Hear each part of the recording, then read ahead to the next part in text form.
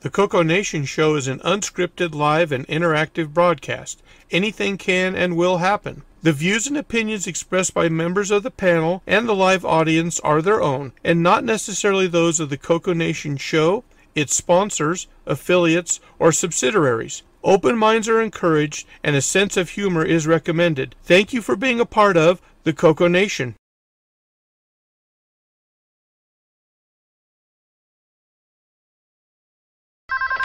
Radio Shack? Okay. What? The 80s called.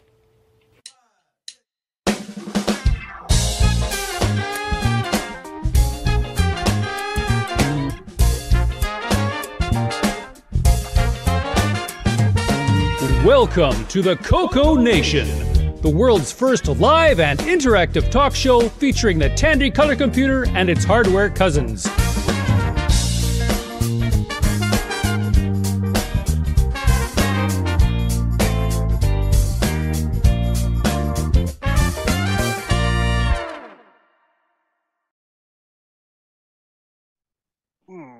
Hello, everybody, to the CoCo Nation, episode 339. Give me a second while I recover from the pain of hitting my knee on the desk. Yow. Ouch. Oh, it's a sharp corner, too.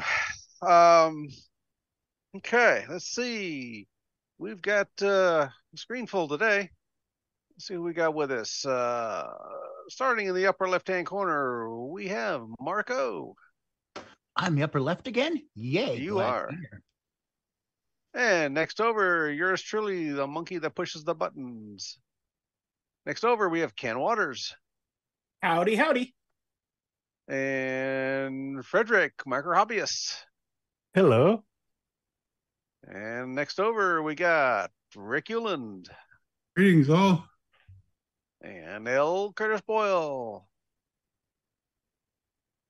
He's never sounded better. That's right. Oh, whoops, sorry. Welcome to the show, everyone. I see that Rick and I are retro rewind twins today. Oh, yeah. All right. Next over, we got David Ladd. Hello, everyone, and welcome to the show. I can't wait to see what we got in store for today, and I hope you're just as excited. And now let's see if Nick is just as excited, too. All right. How about it, Nick? Good day. Sounds like it. And we have some crickets. Good night, everyone. You have a cricket sound for him? All right. Next row, we got Redbeard. Hello, everybody. How's it going? And Coconut Bob. Howdy, folks. Welcome. And Kevin Holloway. How you doing? Hello, everybody. How are you doing? Oh, pretty good. See, in the chat, we've got Julian Brown, Daddy Burrito, Wayne, Tom Eric Anderson. Okay. If I can't do it right, I try not to do it at all. No, Really? I thought you always used to. That was part of the fun. So, let's see. Next up, Mark Siegel, Spenny 108, Brian Walsh, Jim Rye, and Mikey. 8 Bits in the Basement. There's Tom again. Retro ENG. Engineer, I'm guessing. I think so.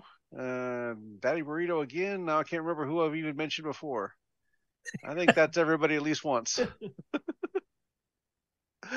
So, active chat today and full panel.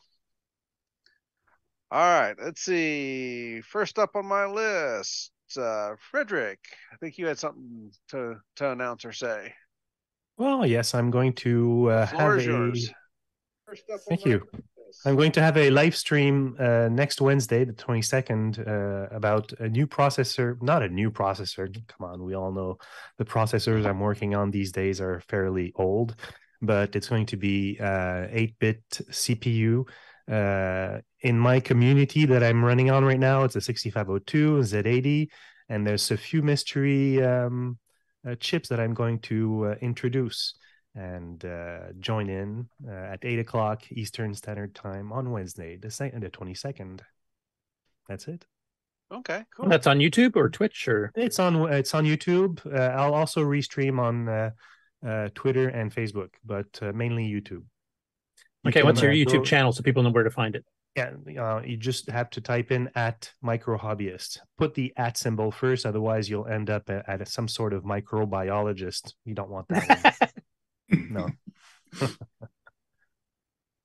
right, I have another name on the list that now I can't even read. So, was there someone else that needed any project updates or announcements? Did you have a little one, Rick, you wanted to talk about? Yeah, I have a couple of things going on, so I'll bring it up. This works. The Ethernet card with the boot ROM. Just hold on a sec, Rick. We want to make sure people can see it. Oh, okay. All right, go ahead, Rick. So after much struggling, the little Ethernet card with the boot ROM is working. So we will have a new version of CoCo for Christmas that has no serial port, but could boot on its own. Does that mean you can add the little mouse controller now? Oh yeah, now we got to move on to the next version because this version ships. And kind of a fun thing, I've been working on, in upcoming shows and so forth. So I've been digging out the 80s and recreating it. So I had this wonderful expanse of CoCo out here, and coming soon, the hard drive to go with it. So I'll be able to do some demos of period correct stuff and period correct timing on period correct hardware and all of that kind of stuff. So that's fun. And if you were wondering, while going through all this stuff, I found a lot of neat things. Here's the OS9 V3 in the form of 5 floppies marked marks commands and about 8 floppies marked work stuff and a couple of boot disks. So that's going to be fun to go through. I'd like to see if we can get the Burke and Burke to coexist with the SDC. That might be fun. I haven't gone that far yet. I'm thinking, well, we'll get there. I've tried it, but I seem to struggle actually trying to change drivers and stuff in the boot file. They never seem to work afterwards. Well, and my difficulty is going to be at my level of expertise. I have to boot from floppy, then switch to the SDC, and then switch to the Burke and Burke, and then we've got the SDC. How much am I going to cram in this poor little multi-pack here? And I've got to have my network card because, that's my, you only got one slot free. Right. You're going to need the David Ladd 16 slot solution, I think. Possibly. Say plug a multi-pack in the front of that one and hang. Okay. Yeah. Or you could do like, Daniel O'Connor did, just plug a multi-pack into a multi-pack. Yeah. Only that would legitimately work. Right. Isn't it like plugging a power bar into itself? Much worse. Or a power bar into another power bar that's also plugged in the wall or something like that. Yeah. It's crossing streams, basically.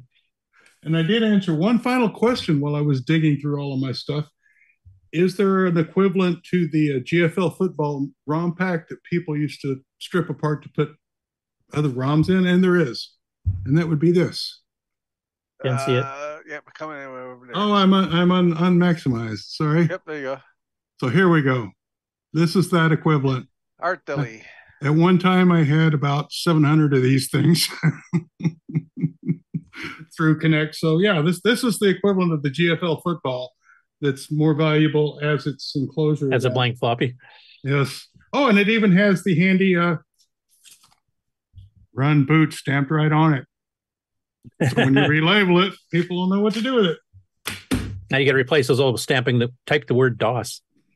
Right. Yeah.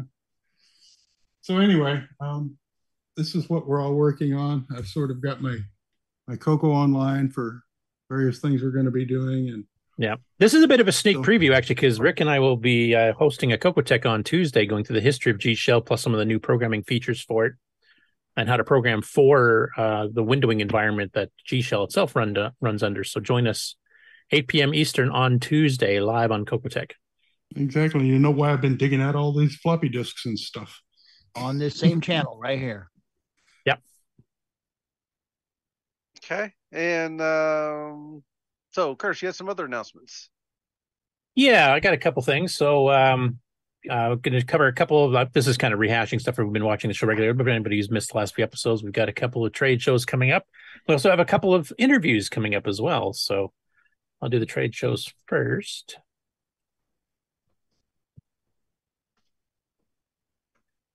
Okay, you guys are seeing VCF South California. Okay, so that was the first one coming up. That's February 17th to 18th in Orange, California at the Hotel Fair Event Center. And the address you can get off the website here. All these links will be in the show notes too on Discord if you want to grab them. So that's the first one coming up. I did hear, I didn't get any details yet, but the one that had come back from the dead after 10 years in Texas is happening next year. They're already starting to book stuff. And the organizers have actually joined the Tandy Discord and are going to be keeping people up to date. So that one is going on again. They're going to try to get a lot of the Tandy guys. Of course, a lot of them live, in the Fort Worth area. So I'm hoping Mark C will be there again, and maybe some of the other people that couldn't make it this last time. So that should be a good one too. So once I get full details on that, I'll add that to the list as well. After that, we got the 32nd annual Last Chicago CoCo Fest, and that's at the Holiday Inn and Suite Chicago Carroll Stream in Illinois. That's going to be a fun one. Hope to see a lot of you there. That's always a blast. And we'll have some new products and stuff to show off there too. And the last one is Boat Fest, the 3rd annual Boat Fest in a venue that's just literally down the street from where it was last year. That's happening in June 14th to 16th. At the Social Event Space. That's the name of the venue itself. It's not just a generic name. And that's a general retro gaming and for all cross platforms, both home computer and consoles. Also, they'll be doing hardware repairs and upgrades and stuff as well. Frank from Retro Rewind is a sponsor of that one, as he's a sponsor of our show. I was talking, I can't remember who I was talking to, but last year I took like some 3D glasses just to show Steve Bjork's Warp Fighter 3D, just show people what a 3D game with glasses look like. And I can't haul a CoCo because I'm usually flying to Toronto to get down there, so there's not too much I can haul on the plane. But somebody mentioned something I totally forgot about. There's a couple of Sega Master light gun games that Diecom put out, and that just needs the Sega Master light gun and a little adapter interface that Dave Dyes and Diecom made. And I could bring that, and as long as somebody has an RGB monitor of some sort to set up on there, or even a composite if we have to. But there's a couple games, Iron Forest and Medieval Madness, and we can actually show some of the laser gun games on the CoCo 3 specifically. So I think I might bring that down to the show this year. Anything you're planning on bringing, Ken? Or I have no idea yet. I got to figure out what's going on for that spring. Okay. That's so far ahead, I can't plan that far in the future. Okay, so anyway, that's the upcoming events. And like I said, I'll add the Texas VCF as soon as I get the full details, but it has been basically decided there is going to be one, which is good. Okay, switch over to... Okay, you should be seeing the newsletter on there, I'm hoping. Yep. Okay, so as far as interviews go, we've now got 2 officially booked. The first one we've talked about for a while here, it's next week. And that's both Joe Ahern, I'll pronounce that correctly, David McNally, who created this newsletter called Tier City Computing, and the last year was renamed to Color Computing, which is basically what it covered the whole time anyway. This is a newsletter / magazine they ran from 1987 till 1991-ish, 2-ish. And they started this as early high school kids, and they stopped it once they got to college and figured out there's way too much time you have to do for studying and stuff, so they didn't have time to do it anymore. And the entire run of that series, 5 years of newsletters / magazines, is all on the archive. This week, I decided to pick the first one from the second volume, so 1988. If you remember, the first one was all like taped together, hand-drawn and colored stuff here. So here they're trying to look a little bit more professional. They're just high school students having fun with this thing, and they kept it going for quite a while. They do their own programming too. Some of the games and stuff they write here, they wrote themselves. Actually, most of them. And they also eventually got some pretty big name authors like Bob Vanderpool and others, writing articles for them. So that was really cool. It's the same people that wrote for Rainbow. So definitely go check these out. If you have any questions for them, you may be able to go through there and maybe get kind of a good feel what they're like as when they were writing these as teenagers. And bring the questions to the show next week. So there'll be our guests next week. And then 2 weeks after that, we just confirmed we have to do a few, special checks on Zoom calls and stuff. And I also have to find out if he wants to be on the beginning of the show or the middle. I think he kind of hinted at the beginning. So, but in 2 weeks' time, on December the 9th, we're going to have Mike Snyder. For those of you who don't recognize the name, he's got a couple games that I've already got on my website, and there's a fair bit more I have to still put on. But basically, he did a lot of CoCo 1 and 2 and CoCo 3 games between 87 and 91 for T&D Software, the tape magazine. And he's also got his own retro website you can see here, which kind of gives a little bit of his history. And you can see on the sidebar on the far left, he's got screenshots just of random ones. And you can, if you refresh the page, it picks different random ones because he wrote a lot of games. And you can see a complete list here. If you scroll down, he's got 10 disk images you can download. And here's like disk 1, here's disk 2, here's disk 3. That's all the stuff he crammed out in T&D over the span of 4 or 5 years. So there's a lot of stuff there. He's also got stuff like his old text adventure maps. So he's planning those. You can take a look at those. So he's going to be our guest on December the 9th. And I'm looking forward to that because I've played a few of these and I've got a few of them on my website already, but there's quite a few I haven't got to yet. There's a few others I've played but haven't got on my website yet as well. But if you're a gamer, and he did write some other stuff too, but if you're a gamer, you'll definitely want to check that out. And almost all of these are in BASIC, so you can kind of get a feel what super extended BASIC can do. So that's December 9th. And I'm still trying to firm away a couple of other ones too. Once I get full details or they agree to do it, then we'll announce those as well. Now, I wanted to ask the panel here. We were just talking in the pre-show here about the Thanksgiving and how you're going to work around that in the schedule. I'm wondering here, when should we have a cutoff of maybe not populating December too much because people are getting busy with Christmas and stuff, and I don't want to like tie up either our guests or the panel doing super long shows right before Christmas. So I'm just wondering, after the December 9th, should I wait till January to book other interviews? What do you guys think? I'm kind of leaning that way with CoCo Tech. I'll see what people think, but yeah, I'm kind of thinking they'll probably be because you got a December 1 book too, don't you? Yeah, December 5th. And that's the last one I have so far. Okay. Kind of makes sense. A couple weeks off for Christmas. And if we do have some shows during that time, they'll just be the regular, no extra guests and stuff, so they'll be shorter. Hopefully. Yeah, because then we'll have like a month and then we'll be on the other side of the holidays. Yeah. And we've already got 2 segments, like extra stuff on December here, the 5th and the 9th already too. So, I mean, the beginning of December is where we already have extra stuff booked. But after that, I figure if we wait till January, that's probably the best for everyone. Now, last year, we decided to actually take, some days off even from the regular show. Are we doing that again this year? Well, Christmas is on a Monday this year. How crappy is it? So Christmas Eve would be on a Sunday, and our show would be right before that. So Christmas Eve. Yeah, I don't really see any interference. I'd rather have that day off myself, personally. But I'll leave it up to you guys. And then come back for, let's see, January. So we have 21, 28, and then 4. What are we skipping that range? Is I guess the question, right? Or no, I'm looking at the wrong thing. 23, 30, and 6. So yes, January 6th is the first show after New Year's. So 23, nothing. The 30th will probably be okay. We did one last year on the. Yeah, New Year's to me isn't as much of a holiday. I mean, it's just people are hungover is the only thing you got to worry about. But right. but literally 2 days before Christmas, especially if people are traveling to go visit relatives and stuff. Yeah, I would say that wouldn't. If we're going to take one off, that'd be the one I'd pick. For the 23rd. Yeah. Okay. And then you guys in agreement? Pick up again on the 30th. Yep. Okay, let's do that. All right. So that's the official announcement, folks. We're going to take the 23rd off. Hey, we do everything live. All right. Interactive and all of that. Yeah. So no show on 12/23. Okay. And not booking any extra CoCo or extra guest interviews during past the 9th, I guess. Until January. Yeah, until January 6th or something. So unless a really special guest comes up and that's the only day they can do it, then I might. But sure. Speaking of the holidays, so this upcoming Thursday, being U.S. Thanksgiving, we decided we were going to be skipping the Game On Challenge. Yes.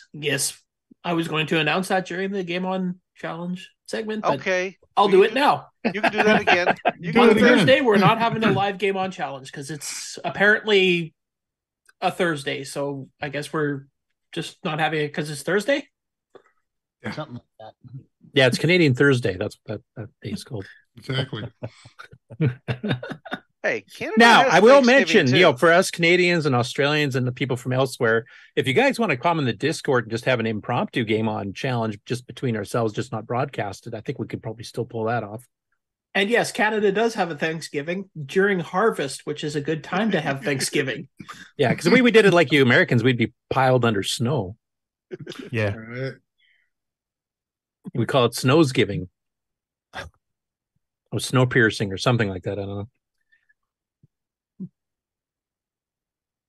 Anyway, that's the second interview. So hopefully you guys will be able to join us for that, especially you game players, because I'd like you guys to try out some of the stuff.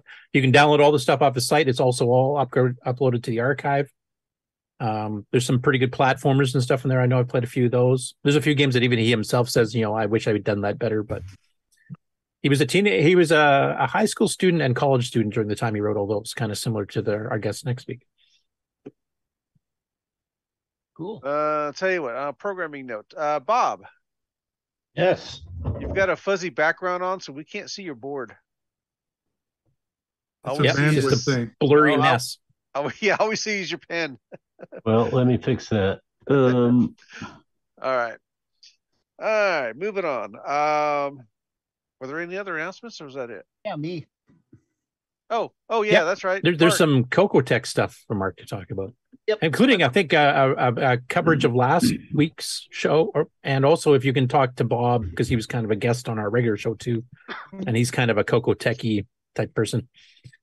Yeah, a lot of stuff here to unpack for CoCo Tech stuff, including a little extra bonus. Okay, so I just posted Mike Snyder's website. Anybody want to go check it out? Okay, and he's the guy we're going to have on December 9th, I think it is. Correct. So CoCo Tech.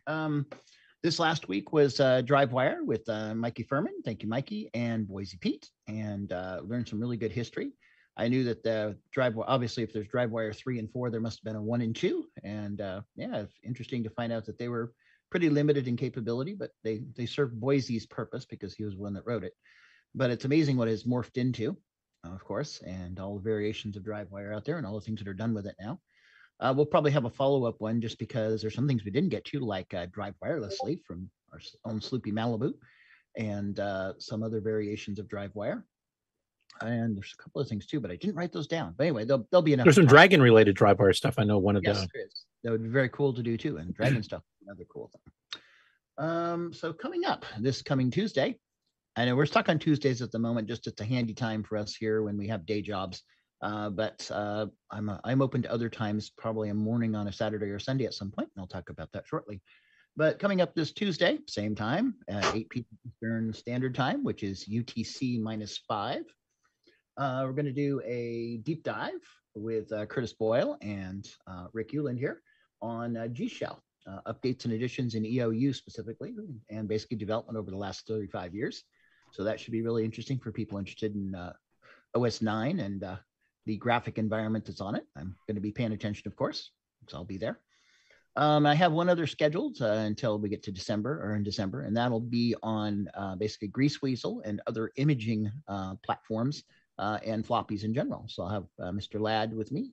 Thank you, David, and Mikey Furman again, and Paul Viscarelli should be along with his, I think it's called SCP, which is another imaging product. And I understand somebody has a cat weasel. I don't remember who it was exactly, but that would be also kind of fall in there too. Sounds like we'll have a lot of stuff to talk about. And so we might have to stretch out to another show at some point, or maybe stretch this one a little more than the 2 hours. We've been doing good to keep it down to 2 hours. Oh, by the way, last week's CoCo Tech is like 224 views so far on YouTube. So seems to be getting some attention. That's cool. Other CoCo Tech stuff. I've got some other stuff kind of lined up in the wings. I've been talking with Julian Brown and Kieran Sixie about the Dragon repo boards that they're working on. I'll probably get them and Pedro Pena, Rocky Hill, who did the CoCo 2 and CoCo 3 repro boards. Like you can see one on the screen right now that Bob Emery's working on. Yeah, he's working on a CoCo 3 one in white. Basically get all them on to talk about, reverse engineering, Dragon 32, Dragon 64, CoCo 2, CoCo 3, and making a replacement motherboard. So when you have that broken CoCo where all the chips still work, or a Dragon, you can maybe make it work again.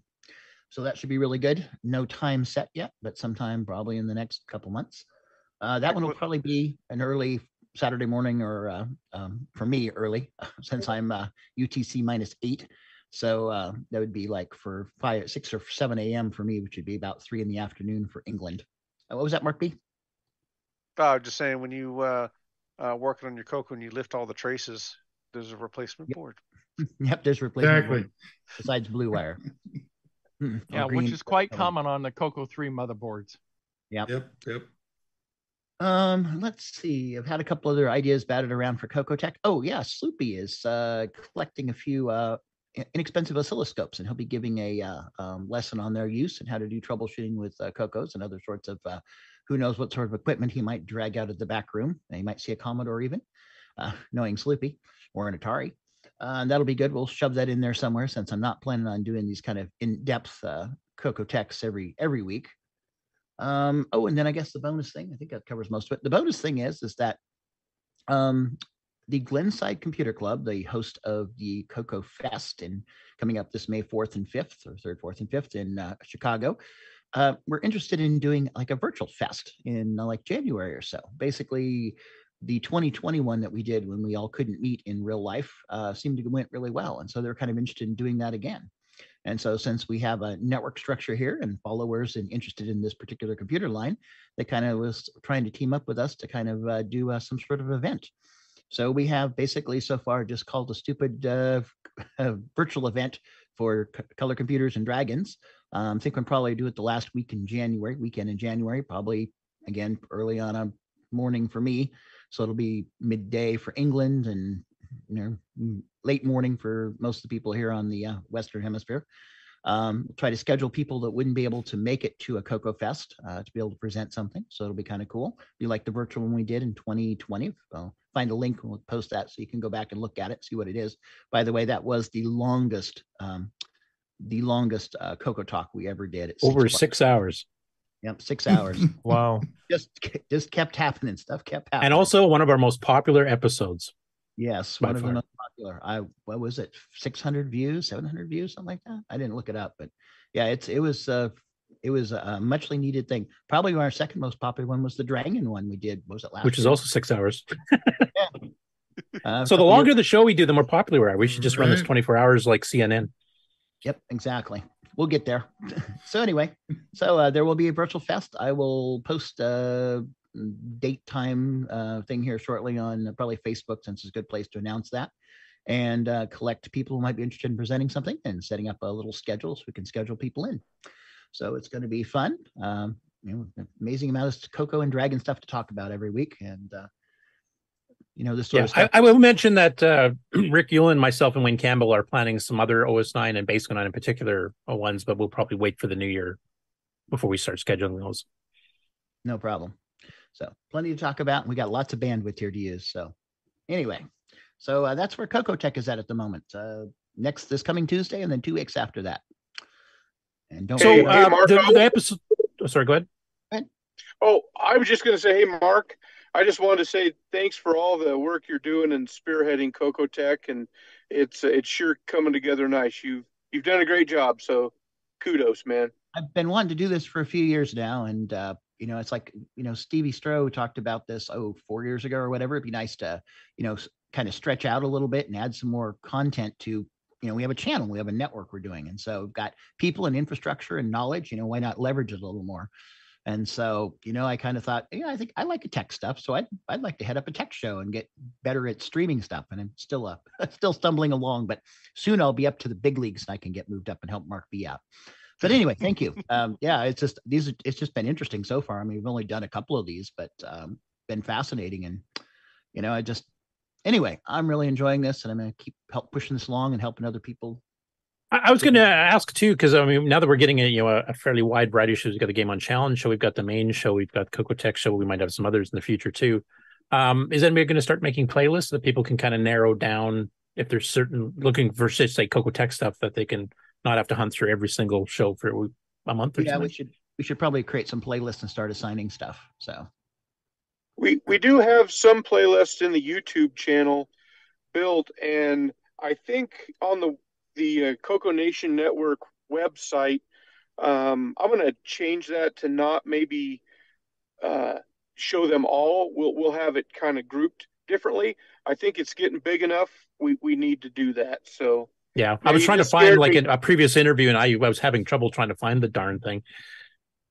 You did scare me, Curtis. Now that you're talking CNN, we have the CoCo News Network. I'm scared. Or it could be like ESPN and have like 8 different channels of 24-hour content. There you go. As we bring people on board and get them trained, we can do that. We're going there. We got 3 now. So there's the gaming channel running 24 hours a day. There's the news channel running 24 hours a day. Yeah. There's the hardware channel 24, software. Yeah. I'm just kidding. I'm not doing all that work. I do like the playlist thing because I think that really helps. So you can have like an interviews playlist, like Steve had on the original CoCo Talk, and then having CoCo Tech as its own channel, so that people, if they were just looking for the tech stuff, they can just go there rather than hear me blather. Yeah, it's possible. That makes it a little harder for people to find too. It's nice when we have just one channel, everything gets piled onto. It'll probably, if we keep going, it might have to be. Well, they'll be, from what Terry's describing, those will be side by side. Like here's the CoCo Tech stuff, here's the regular show stuff. So if you can bounce back and forth fairly easily. But just if you're trying to narrow the search down, I think it does get a bit difficult. Yeah. Yeah, it does need to be a little bit easier to find and sort out. So yeah. Discoverability. That's what it's about. Yes. Yeah, that's where the playlist will come in handy. Yeah. Yeah, because if you don't use a playlist, you just use like the main videos list, it'll be everything in order just like it is now. We need something to help for the people that are trying to find by the show title. Or if people just want to watch the Game On Challenge because they like Ken so darn much. Mm-hmm. Well, they just need to start episode number 1 and go through all 339 episodes. They'll know exactly where they're at. That's right. And don't forget all the non-numbered interview episodes we did before that. Of course, the nice thing is you can watch it at 1.25 or even 1.5 speed. Yeah, my favorite way of watching out the old episodes with me on it is usually hitting the mute button, and then it's not too bad. Hey, David Ladd. Ken Reichard recommended having David Ladd do a bumper that says, "This is CNN." CoCo News Network. Oh, really? Oh, really? Watch us get sued. Copyright strikes. Yeah. Oh, you just call it the CoCo News Network and then put CNN in parentheses, and it's like there's no confusion. Just they happen to be CNN. Yeah. Just add an extra C. No, we're already CCN, right? Now, I did want to ask Bob, of course, last week while we were on the show, he started before and he finished after the show started and ended. He's been doing a live stream of his working on the Athena, the CoCo 3 duplicate motherboard by Pedro. First of all, Bob, I want to ask how's that going? Because obviously you're working on it again here. Are you live streaming it again? Your update not today? Live streaming at the moment. I just wasn't quite prepared for all of that. But yeah, just getting all the chips in and hopefully gonna do a quick smoke test here shortly.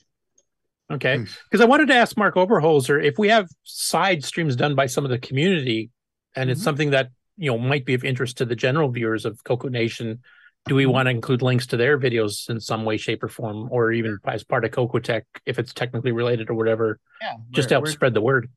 Yeah, well, I mean, always. Also, on a related note, I didn't even think about it last week, but the CoCo Nation's audio was included in my entire live stream. So copyright strike for you then. Holy cow. No, I'm just kidding. Our lawyers on that right away. No, but one of the nice things about playlists is that you can include external channel videos in playlists. So yeah, that wouldn't be a problem to add, if someone wants to create their own episode on their channel and just link it in or anything. Because I was thinking like Ken Waters, his channel's not exclusively CoCo. He covers a lot of different platforms, but he does do a fair bit of CoCo material, and it's a wide variety, like playing games and comparing them with other platforms or hardware upgrades or whatever. And that would be perfect to have in a playlist on the CoCo Nation show as, I don't know what you want to call it, friends of the channel or whatever. But basically, you could have a lot of decent content there, and it'll also help drive numbers for them as well and get them more well known. I agree.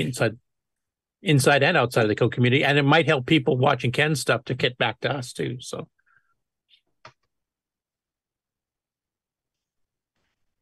And anybody else who does any CoCo related content. Yes. Right. Just as long as you don't add my one video, you'll be fine. Oh, that's mandatory. Oh, no, what are you talking about? That's going up definite. That is actually that's the how headline. We're going to be starting one of the Game On challenges eventually. The new CoCo Nation introduction video is not going to have Bruce talking about the CoCo Nation. We're just going to be playing David's thing on loop. Oh Lord.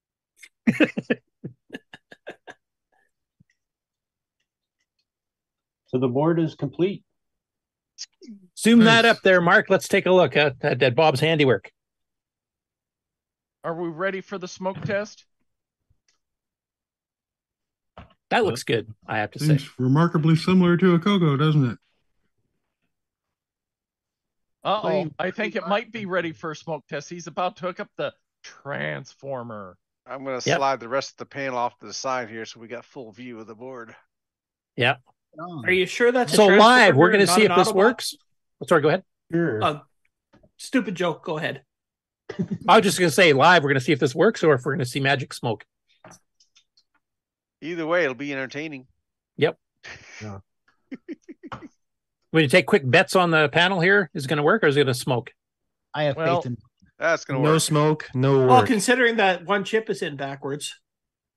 No smoke and no work. That's an interesting one. No, hope it don't smoke because it's got an actual gimme in it. We don't want that going poof. No. Well, I sure wasn't going to put the Gimme X in here for the first test. No, that's even rare. Although those following the Gimme X discussion channel on Discord, there looks like AC's 8-Bit Zone is actually might try to make his own Gimme X style thing and duplicating some of the functionality of Gimme X since A New Hope. Nothing has been happening with the Gimme X for a couple of years now, though Frank of Retro Rewind has said that if he gets permission to do so, he's willing to manufacture it himself.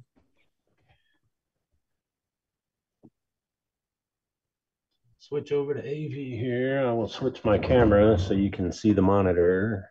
Yes. You've got 128K in there right now, it looks like? Yeah. Okay. Place your bets. Okay, come on. There we go. All bets are closed. All right. Anybody got what do you think, Bob? Before you plug it in and turn it on here, what do you think? Is it going to work? Is it going to not work but not smoke, or is it going to smoke? I think it's going to... I don't know. I think, knowing my luck, it's not going to work, but maybe nothing will blow up. He's just simmering with confidence there, folks. There's also a couple of resistors I saw in there that are in backwards. Oh, all the resistors are backwards. Oh yeah, it's not going to work if they're backwards.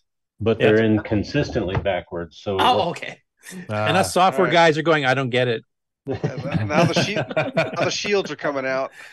All right, so high protection. Fire extinguisher handy. There's only a couple caps on the board. Okay, well the relay clicked. Right. No video. You're on the right input on the. Nothing is smoking or shaking. You got the right composite. And does the relay click if you turn it off and on again, or is that a fluke? Yeah. Reset button makes the relay click. Okay, so the ROMs are running then, by the sounds of it. Just the input on the TV. Yeah. My super cheap logic probe here.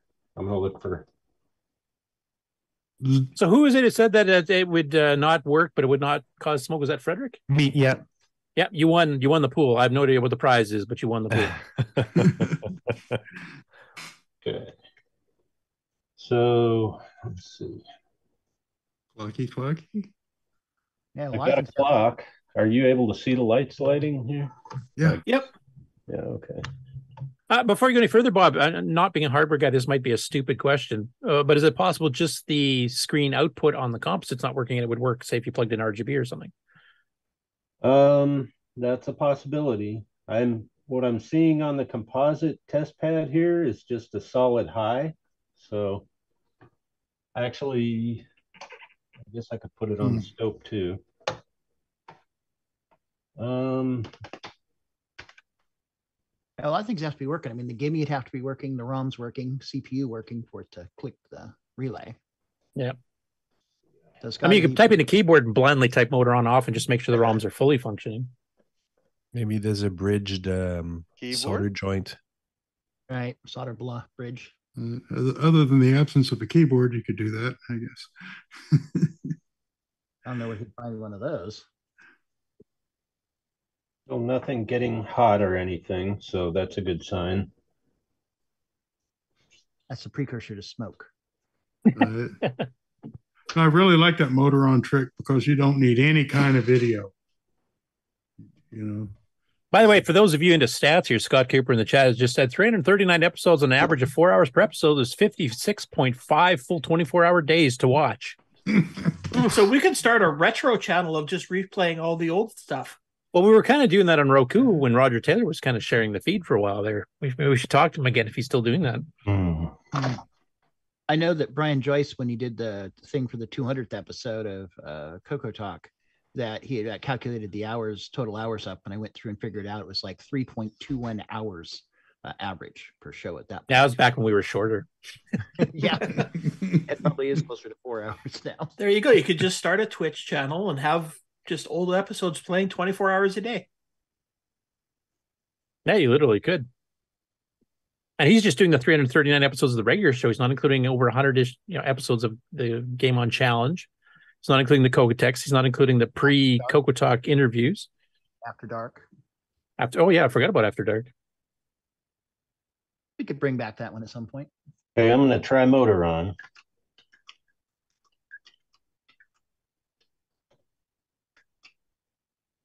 Not hearing anything. No. Okay, so the ROM's not running properly. Is it plugged into the LG TV? Is it on? I'm not seeing any lights. There's a no signal floating across the screen. I didn't notice it. Okay. Okay. Well, let's let him. We'll come back to Bob in a little bit. Part two, on that for a while. The debug. You should have been live streaming this. You could have all kinds of people commenting on what to check. Have you got A4? Have you got B6? Yeah. It looks pretty, though. It's a little different troubleshooting when you got a system that's never proven itself. Yeah. Because previously... even Pedro hasn't made one of these fully up and populated and tried it, has he? I think he has. Oh, he has? Okay. Well, when you normally troubleshooting a CoCo, it's at least worked in the past. Oh, right. And so then it was just one thing that's missing. But here you have a system that hasn't been commissioned yet or proven itself. So there could be a lot more to check for. But apparently others have worked, which is a lot better than working on something like. Yeah, if you get a raw circuit board from a manufacturer for you and you didn't notice, which has never worked for anybody anywhere at any time, and will it work after I get done mucking with it? I don't know. Well, it's like Julian and others have done when they've done their Dragon repo boards and they tried for the first time and then they found out they swapped a couple of pins traces or something like that. Two traces are flipped or something stupid. Yeah, there's another YouTube channel I watch and it's Noel's something retro channel, I believe, but he was building up a Commodore 64 board, reproduction board, and his issue wasn't the board or soldering work. It was fake chips. Oh, I think I saw that. Yeah, Noel's Retro Lab. Yeah. Yes. Yeah, and it was fake chips that burned him. Not the board or soldering work. It was fake chips got him. Have you ever hit? Wait till Ken gets his headphones back on. Frederick, has that ever hit you? You've gotten fake chips, like you ordered something and it's labeled as one and came as something else? I am lucky so far, but I just received the order for the 6309. So I'm going to use rubbing alcohol on it to see if it rubs off. Right. I was going to ask you other hardware guys, so Rick and Mark and Ken and both Marks, I guess. Have you guys ever gotten fake rebranded chips? when you I ordered? keep trying, but I haven't been able to get one yet. Not I that I have. know of. I bought a lot of 6809s and 6309s from Camelus X, who used to be here in the US, then moved back to the Netherlands, I believe. Yeah. Anyways, like 20 or so of each. And he packed them in just a tinfoil on a pad. So it's like, I don't know if something happened to him after the fact or if some of them were fake. A lot of them work, some of them didn't. So I don't know if they're fake or not. I've gotten chips that don't work in the past, but I've never gotten ones where you could rub the silk screen off with the rubbing alcohol or anything. Yeah, and you find out it's not a CPU, it's a PIA or whatever. Yeah. Right. Just some random. Hey, Ken, Yeah. Franklin Harris said he'll I'll send you try all it sorts of tips. live. What? Franklin I'll Harris. try it live. Oh, See if my chips are okay. Oh, Yeah. Frank's going to send me all kinds of fake chips. Excellent. Well, I Thanks. can't seem to get any from China. I keep ordering them and they keep coming and they work. Yeah, the chips that I've gotten that were fake myself were the ones that were on the blue pills that were used for making the Grease Weasel F1s.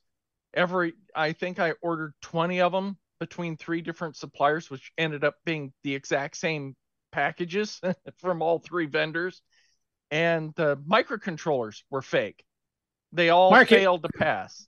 Mark, if you want to zoom up Frederick here, he's actually doing the test to see if these chips have been relabeled. Is it rubbing off?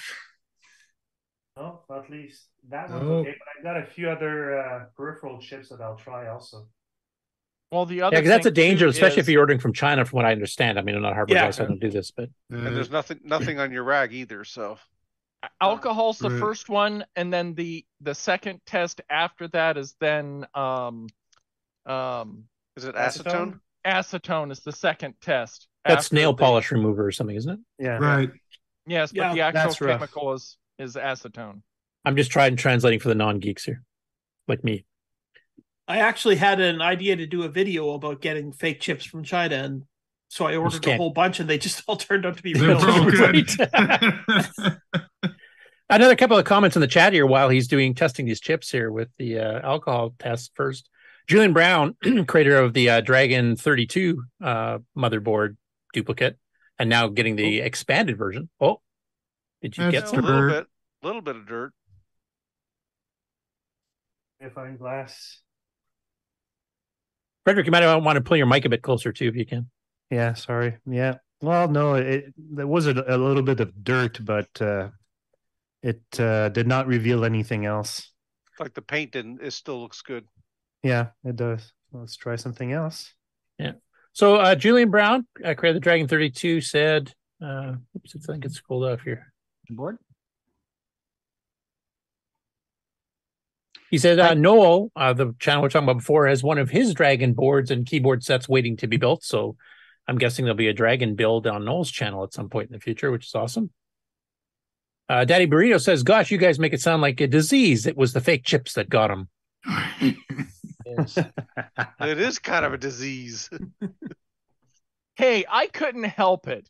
I enjoy watching people build their machines or fix them. That's why I love Adrian's Digital Basement and Joel's or Noel's shop and others.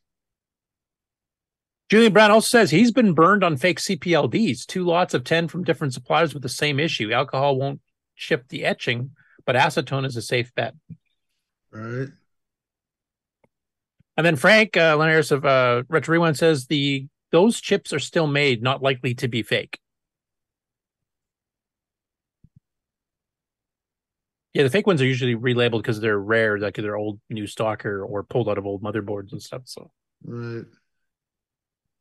and then Julian added, Noah's promised to stream the Building the Dragon Reaper board, but he said no schedule yet. Yeah, the some of the chips that Pedro uses, like for the PIAs, he's been using the ones from Western Design Center, WDC, and those are the 65C21s, I believe. Is that right, Mark? 21 or 22. Yeah. Yeah, sounds right. So, and he says those seem to work fine. So I thought about ordering a few of those to keep on hand to replace for both the CoCo 1, 2, and 3s in case the PIAs fry. Plus, they'd use less power because they're CMOS instead of. Yeah, they'd be run cooler then too, right? Just like a 609 versus 6809. Yep. At least that's what my hope would be. So Western Design Center, for those who don't know, is Bill Minch, I guess it is. He was one of the Motorola engineers that left and went to MOS Technologies. And then he continued developing the 6502, CO2, and that sort of stuff, and other peripheral chips, and still has them made today. This is kind of weird because I received these chips individually separated plastic containers. Usually they're in a tube, but the tube has been cut for all 10 of them. That was lazy. Or not lazy, actually, it's more work. Right. Maybe it was cheaper for the shipping. Makes the package form factor a little bit easier to work with instead of long. Probably. Yeah, if you have to have your shipping rate by volume, which is the size of the package, then you would save. Okay, so the chips all look fine, but the printing is coming off of Frederick. What does that mean? Frederick's a fake. His real name's Jim. No, it's just drying out of skin. Come on, get out. Hate it when they use. No, I won't leave. Bob, how is your end going? Are you figuring anything out?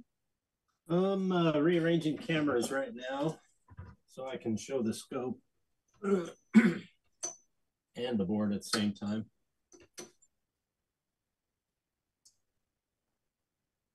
At least I know I have a good clock signal now. Okay. Well, while these two are doing the checks on the chips and checks on the motherboard, et cetera, we should probably continue with the rest of the show, and you guys can interject if you find anything. Okay. Let's see. Commercial break and then game on results. Sounds good to me. Certainly. Okay. Here we go.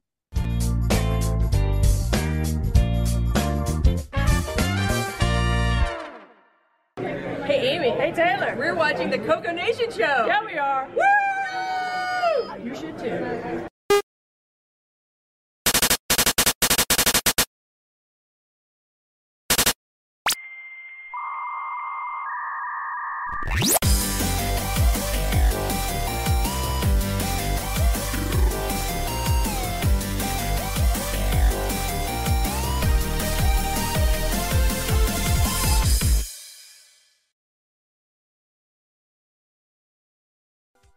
Hello everyone, it's your good buddy, your good pal Amigo Aaron, joined by that dastardly The Brent from ARG Presents. You're watching CoCo Nation. I feel like that should have been longer.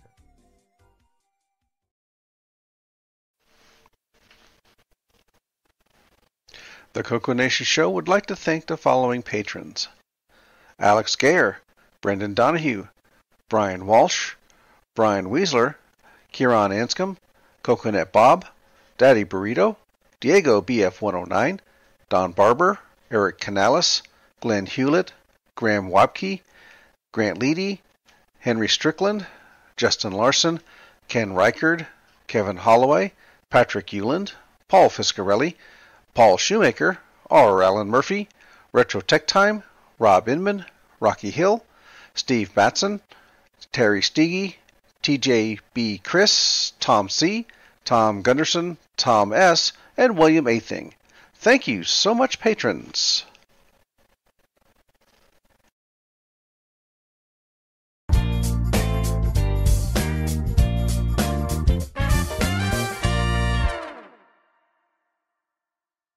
Welcome to everybody's favorite segment, Who's New to Discord? Le Bandit says, "Hi, my first name is Renee, French name, because I'm from Quebec, Canada. I'm back to my old love. From my first CoCo 1 computer in 1981, I bought a CoCo 3 and an MC10. Here Be Dragon says, hi there. Tony J here from the UK. seeing what you guys are up to here in CoCo Land. Although I do have a CoCo 1, 2, and 3 as well as far, far too many dragons. You're right, there's absolutely no such thing as too many dragons. Rob CFG says, hi. My name is Roberto F. I have too many systems to name them here, but I'll say that my first computer was an Atari 800 XL, followed by an Amstrad CPC, and later on I got my first Dragon. I'm looking to be kept on the loop for Dragon and CoCo news, and in touch with the community. Amardeep AC9MF says, hi. My name is Amardeep C and I have a CoCo problem. Sort of an addiction if you will. It started in December of 1980 when I brought home a shiny new 263001. Gosh, I love that 2343 bytes of RAM. I love using the machine and exploring what their hardware can do. I'm looking forward to sharing and reading about these wonderful machines. Thank you. NH Paul says, hello. Paul here, I've been active over in the Tandy Discord, own a TRS-80 Model 1 system and also an Atari 130XE system, and recently inherited a CoCo 2. Never owned or used one back in the day, so hoping to learn more about it here. Kelly L says, good day. Name is Kelly. Have at least one of each CoCo among my extensive TRS/Tandy collection. The previous bios were edited for time. Thanks to Alex Gayer, Boysen, Glenside Computer Club, Paul Fiscarelli, Tandy Color Computer 3, and the CoCo Nation patrons for boosting the server. Please consider joining Discord and visiting the welcome section to read these bios in full and see what the community has to offer. Just go to discord.thecoconation.com. See you on Discord.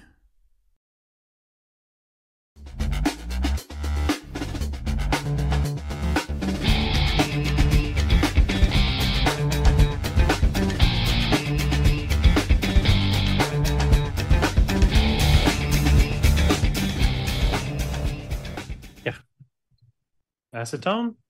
Mm-hmm. Welcome everybody to the CoCo Nail polish Nation remover. Game On. Yeah, hers Challenge smells of the Week nice. Results. Too many video. questions if you have a This bottle of it week of we your own. played Yeah, but I have a gallon. Prospector. We had a total of 11 players.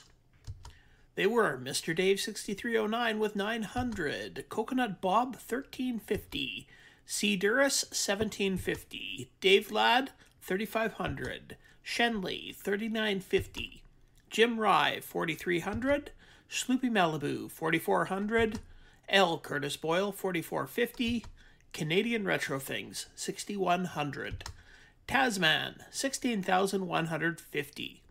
And this week's number one scorer belongs to Buck Owens with 17,550. Thanks everybody that played, and we'll see you again next week. The CoCo Nation salutes Buck Owens.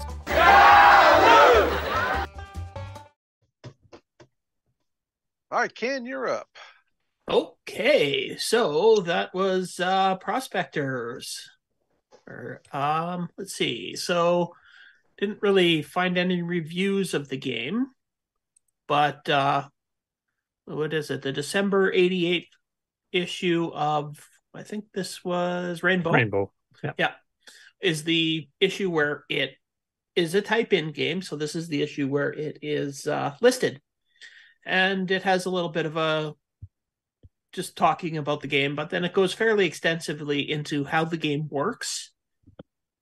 So if you're interested in writing games and stuff, you can actually go through and read this article and look at the game listing and figure out what they were doing while they were doing it. So it's a nice little article for that. It doesn't really give any rating of the game, of course, because it was actually made by that, or it was this is the first time it showed up in Rainbow. So, and yeah, I couldn't find any actual reviews of the game. So it was a fairly difficult game, I guess. I guess we were talking about it. The control structure of the game was a little hard. The guy moved a little fast in the game. But actually, for a type-in game, it's quite good. And it had 50 levels, which I don't think most of us got to see past level 2. I think I made level 3 on one of my games. Oh, did you? I never made it past level 2, so. But I have here, as soon as I find it. Buck Owens made it to 7. I have a video here by Buck Owens. And so this is level 2. And if you go through this, switch over to level 3, and you can see it's got elevators, so it's definitely got some Donkey Kong inspiration here. And jump forward some more.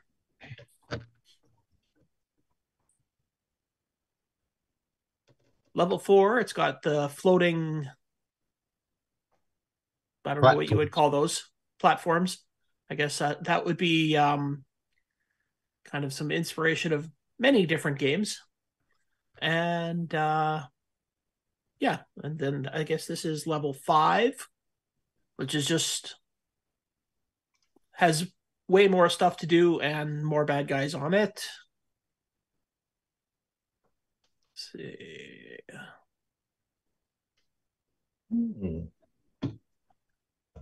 Level 6 introduces you to some new bad guys. They just jump down like that. Makes it look so simple and easy. Yeah, that's just watching Buck play because, well, he's AI, so he's very good at doing that. You remember how far Tasman got? I think he got pretty far too, because his score is pretty close to Buck's. No, I don't. I'm not 100% sure how far Tasman got.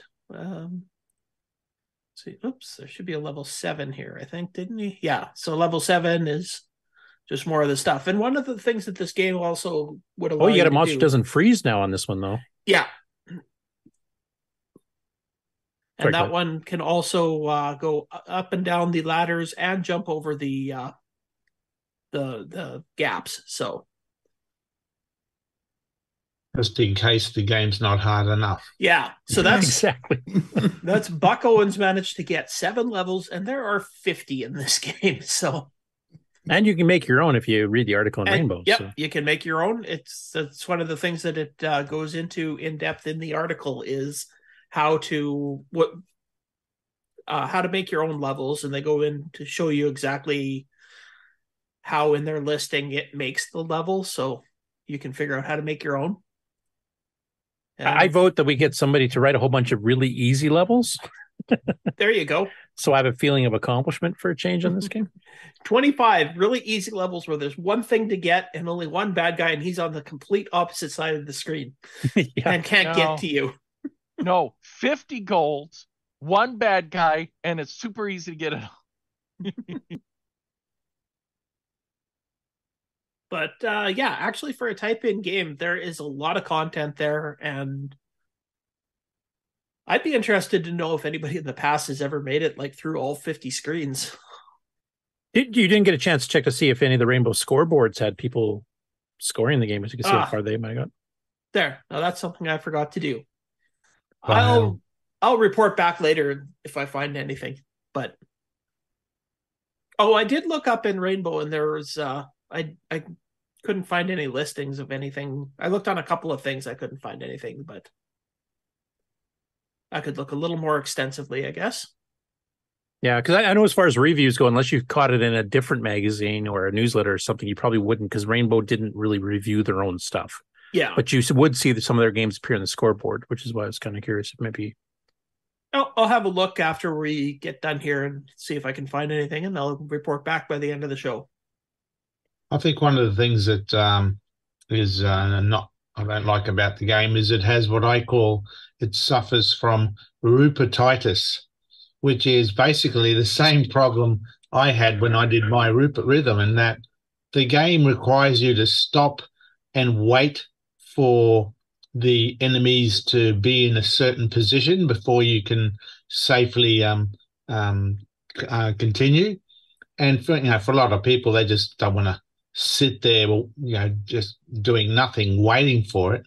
And sometimes you have to wait a fair while for things to fall into place so that you can safely get past. So that is a bit of a dead space in the game. And that's what I suffered in my Rupert Rhythm, and this one has the same disease. I didn't really mind that actually. The fact that there was no timer and you could wait for your opportunities was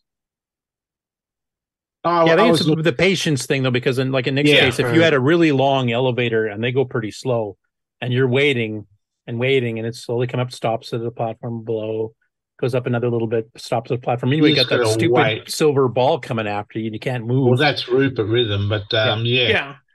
It's just all that really long waiting, and if you're after a really fast action game, that's this isn't it. It's kind of it's a combination of a fast action game and something you have to think about, see the patterns, and figure out how you're going to get stuff. And excitement of a red light. Like Nick, I know we've talked about it before. Like one thing you would probably do if you ever did redo Rupert Rhythm is instead of elevators following the set pattern going in between every platform they connect with, they would come towards the player. So the players higher up on the screen, they would go up and maybe bounce back and forth between the two higher ones. And if the player goes lower, then it would start going down. So at least it would cut down the time waiting for it. Yeah. So that's what I call Rupertitis. And you fix that in Zero Hour, which is kind of a sequel to Rupert Rhythm, isn't it? It sort of is, yeah. So I did improve it. It's not a complete fix, but I do speed it up. I designed it so that the platforms or the elevators didn't have to go as far in most scenes, and in the very first level 0 stage, the elevators don't stop at every level. They come more directly for you, so you don't have to wait as long. But little tweaks like that, and that's what this game also suffers from, the fact that you've got to be patient. And who has that? Yeah, especially in modern days. Yeah. See, that's why it's fun. You stick it in front of a kid that's used to the games nowadays, and they get frustrated and get killed really fast, and because they have no patience. And then you win. Yep. And it gives us old farts a chance to actually beat them in a video game. Exactly. Frederick here, just before we get back in the Game On Challenge results and stuff in the live stream, did you find any fake chips? Nope. I didn't try with the acetone though, but they seem to be legit. Most of them have that indentation in them, so it's not just a print. It's really it actually is lasered. Laser etch. Exactly. Cool. Okay, and then a quick check in with Bob here because I saw you pointing at things. Yeah. So is my mic working? Yep. Okay. So when I plugged into the GBS 8200, it actually I've got a green bar on the screen, a solid black screen, but with a green bar on its side. So it's doing something. I am getting clock signals. Let's see. You can see the scope there. Let me turn this thing on. Oh, I was going to hook up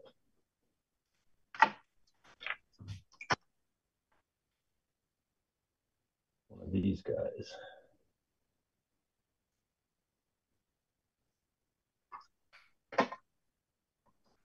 Start box, but I guess I can't get sync if I don't have a composite signal either. So that no, you wouldn't. You needed like a true RGB analog to test that. Yeah. So the GBS 8200 was probably the best bet. It didn't come up with a signal, but it didn't do absolutely nothing. So I guess back to just random probing for the time being. Okay, well, we'll check in with you a little bit later. Alrighty. Good luck. Well, one question: with the 128 installed, did you need those 2 capacitors installed? I've run it without them. When I basically did I reverted this machine from 512 to 128K when my board died. and I got a replacement board. And in the meantime, I never did put those back, and it seemed like it worked okay. Yeah, it's just a little bit of timing. But even if had some timing problems in the RAM, you still get a full screen of something. Right. Okay. Well, again, good luck. It's there somewhere. It's simple. It's just there somewhere. I might even have a bad chip. Not all these chips are brand new. That'll make it hard to diagnose, though, because you don't know what you're checking for.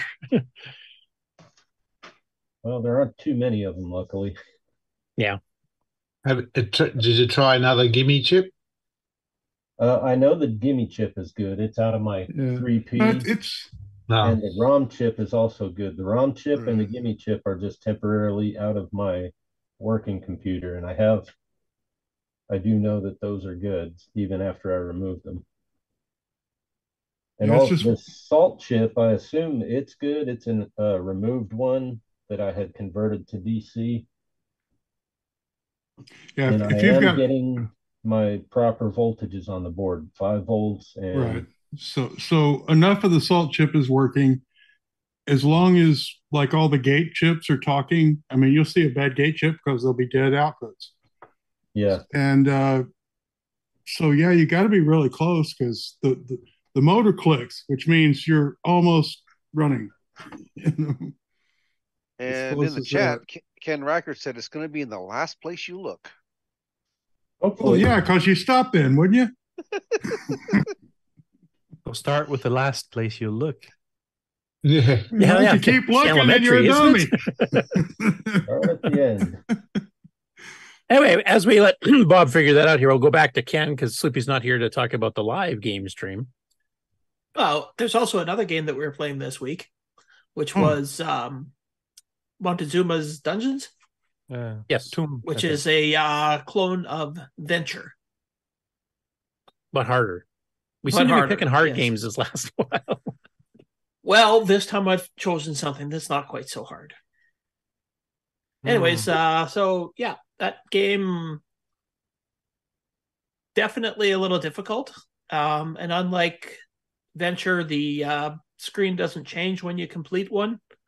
Like there's, I think in Venture, 3 different levels that all have 3 different configuration of rooms and stuff. But in this one, it's just the same over and over. Every time you beat it's all just the rooms. Treasures, I think, and the monsters change, or just the treasures, maybe. Yeah. I don't know. I only made it to the second level once. So yeah, I made it to 3 or 4, and I think the treasures change each time. So they do seem to be how far that goes. I have no idea. But yeah, if you didn't have anything else to play, this would be a pretty decent game. A little difficult. The bad guy that shows up on the screen that you can't kill comes a little too quickly for I think. And he moves faster than you too. Well, it does in the regular game too. But one thing that you can do in the actual Venture game that you can't do in this one is if you shoot the guy that comes after you, he will stop briefly. So it'll give you a chance to escape, but he is faster than you in the original as well. But you can shoot him and he'll pause for a second. Okay, that's a pretty major difference then, because that was what usually killed me was him. It's not the regular monsters. Yeah. All right, so I will show you what we did on Thursday. And if you're listening to the show earlier, you will know that because this coming Thursday is Canadian Thursday, we're not going to have a show. So there'll be no live stream this week on Thursday. But yeah, we had a bunch of people in. We're all playing. Mostly we played Montezuma's Dungeons, but a couple people played Prospector. And yeah, they're both pretty hard games, so I don't know. Anybody have any tips or tricks for either game that when they played? Prospector, I think you covered it last week. The biggest thing is hold your joystick diagonal if you want to drop into a hole or go up or down a ladder, etc. That makes a huge difference. I also didn't realize until, I don't know, fairly late in the show here, because I kept making the second level and I was dying a lot. And then I figured out you can jump up to platforms. Yeah. If they're diagonally offset. Stupid me. I didn't even try the first, I don't know how many times. It took me a while to figure that one out too. Yeah. As far as Montezuma's dungeons, the monsters, when you're in the outside hall where you can see the 6 rooms, tend to try to follow you as much as they can. So you can kind of lure them all into one side and then zip over and have fairly clean getting into and out of rooms here, because otherwise you get yourself into a room, you get the treasure, you manage to dodge the monster and come back out, and then you're immediately killed because the guy was sitting there waiting for you from where you entered the room in the first place. So if you kind of lead them off to the top or the bottom or the left or the right first, kind of like mosey around, that'll give you at least a clear spot to get in and out of the room where you don't have to worry about dying. It's just within the room you have to worry about dying. So that helps a fair bit. You do move faster diagonally, so use that to your advantage. And the other thing I think you mentioned too, Ken, is that you can actually not kill all the regular monsters in the room, and then you can use them to help block the main monster because he can't go through. He has to go wait to go around. So that helps a lot. He'll hit the other monsters and kind of bounce off. So, which gives you enough time to try to get out. Not a great way to get points, but you can milk them too. I think even Buck had mentioned on one of his streams that you can milk the points by going in and out. Shoot just go in, shoot a couple, leave. As long as you don't get the treasure. Once you've gotten the treasure, you don't get any points for killing the monsters. Yeah, but you can milk it for points that way. I never play games that way. I find that boring. But yeah, that's why Buck always beats me, I guess. That's my excuse this week. I guess another thing about Montezuma's dungeons is try to stay away from being on the very top or the very bottom of the screen, because there is no gap between the monsters to get through. If you get cornered between 2 monsters on the top or bottom, you're dead. You're just dead. Yeah. Whereas on the left and right side, you got 1 pixel, and if he doesn't move over, then you can sneak by him if you're lucky. So basically, try to stay away from the edges of the screen as much as possible. And you do have those little areas you can duck into to try to lure them away too, in the middle, etc. Yeah. Or even on some of the edges that you can. That's usually the best thing, is hang around in one of those open areas in the center of the screen and get as many of them lured over there as you can, and then go to the other side of the screen and start doing the rooms. Yeah. These are 2 games actually that I will not be working on 6 or 9 speed ups for. Really? I think this Prospector would be awesome if it was sped up. Yeah, well, you got the double speed poke for that. I think you could try that if you want to. If you're a sadomasochist. You'd never be able to control the guy. Nope. Honestly, I mean, if I was going to review the games as opposed to just talking about how to play them, I would review both of these as there's a great game at the core. They both need some tweaking. Yeah. To make it more. I think Montezuma's Revenge would be better if. I'm not sure if you got rid of some of the guys in the hallway. There's a few too many of them because it's so easy to get yourself cornered. Or have a bit more random as to how they move, so it's not constantly just honing in on your position. And definitely the witch that comes out to kill you in the room. Slower. Yeah. Definitely that. Actually, you pointed out something I'd forgotten about. The original arcade game, if you shoot it, it pauses a bit. Like, even that would be enough to at least give you a fighting chance. Yeah. Or a little bit slower, yeah. I like the shooting to pause, though. That thing's a good mechanic they should have kept. So you're going to fix that then, Curtis? No. Why don't you fix it, David? Yeah, David, you've done some assembly language. I know nothing of what you speak. I'm completely ignorant of the 6809. I think Ken said it all. You're half right. I think Ken said it all. The problem is, yeah. All right. So, So normally we stream Thursdays in the Discord channel, but not this Thursday, unless you just want to show up into the Discord channel and play. Some of us might be there. but it just won't be a broadcast show. So if you're a little shy about even being on the live show, you could show up on Thursday and just play the game, or you can actually go in and play the game anytime you want, and I'm sure people will join in. Yeah, and you can just come in and trash talk other people too if you want. So now we've got Montezuma's is actually going to be a 3-week long game, right? Because of the skip date. No, we're only skipping the game on the live show. Montezuma's Revenge is still going to end on Friday. Thursday? Or Friday? Yeah. Okay. Wasn't sure how you're doing that. So we're only going to have one game for the following week then, right? Oh, no. No. Because you can't announce one next week because there's no show to announce it. Saturday.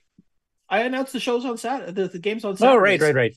Never mind. I need more coffee here. Just go ahead, Ken. Are you feeling okay, Curtis? Do we need to send you some help? As a matter of fact, talking about announcing a game, how about I announce one right now?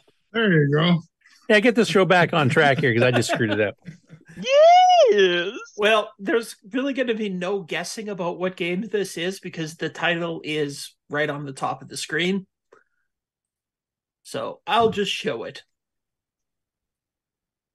Grips it. Axe attacks. Rupert Rhythm. Mouth tutor. Glaxons by Mark Data Products. Came out in 83, if I remember correctly. I remember that. Yep. And Curtis's website is now fixed for this game. Yeah. As I pointed out to him this morning, he had it listed as a CoCo 3 only game, but it's actually good for a CoCo 1, 2, or 3 with 16K. So, yeah, you might need 32K on disc, if I remember correctly. But yeah, the original cassette was 16. So, of course, now from first glance, people might think this is just a Galaxians clone, but it's not. There's some differences. Do you know what they are, Ken, or have you tried playing this yet? I've played it a little bit, and we are going to be playing on level 1. It's a fairly hard game, but yeah, I'll let people discover the differences as they play them. You're not going to warn them at all, eh? Nope. Why would I do that? Where's the fun in that? This is called foreshadowing. Yep. We are going to die. Just out of quick curiosity here, how many people in the panel and how many people in the chat have actually played this one before? A long time ago. A long time ago. In a universe far, far away. I have. And I sucked there too. That's a pretty far sucking. Tom Eric Anderson said it was available for the Dragon, sold by Microdeal. 60 says probably briefly, which means I don't think he was too impressed.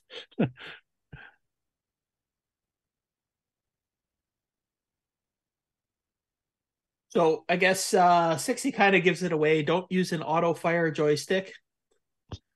It's one of those games where you fire a bullet, and if you shoot again right away, your bullet disappears because there's only like one shot on the screen at a time. One and done. You can retract your shot, basically. It's a Dwarf style. Oh, so if it's going bad, then you can abort it. Yeah, if you're going to completely miss the thing you shoot at, then you can just fire again and it disappears. 60, whoops, sorry. Oh, that's fine.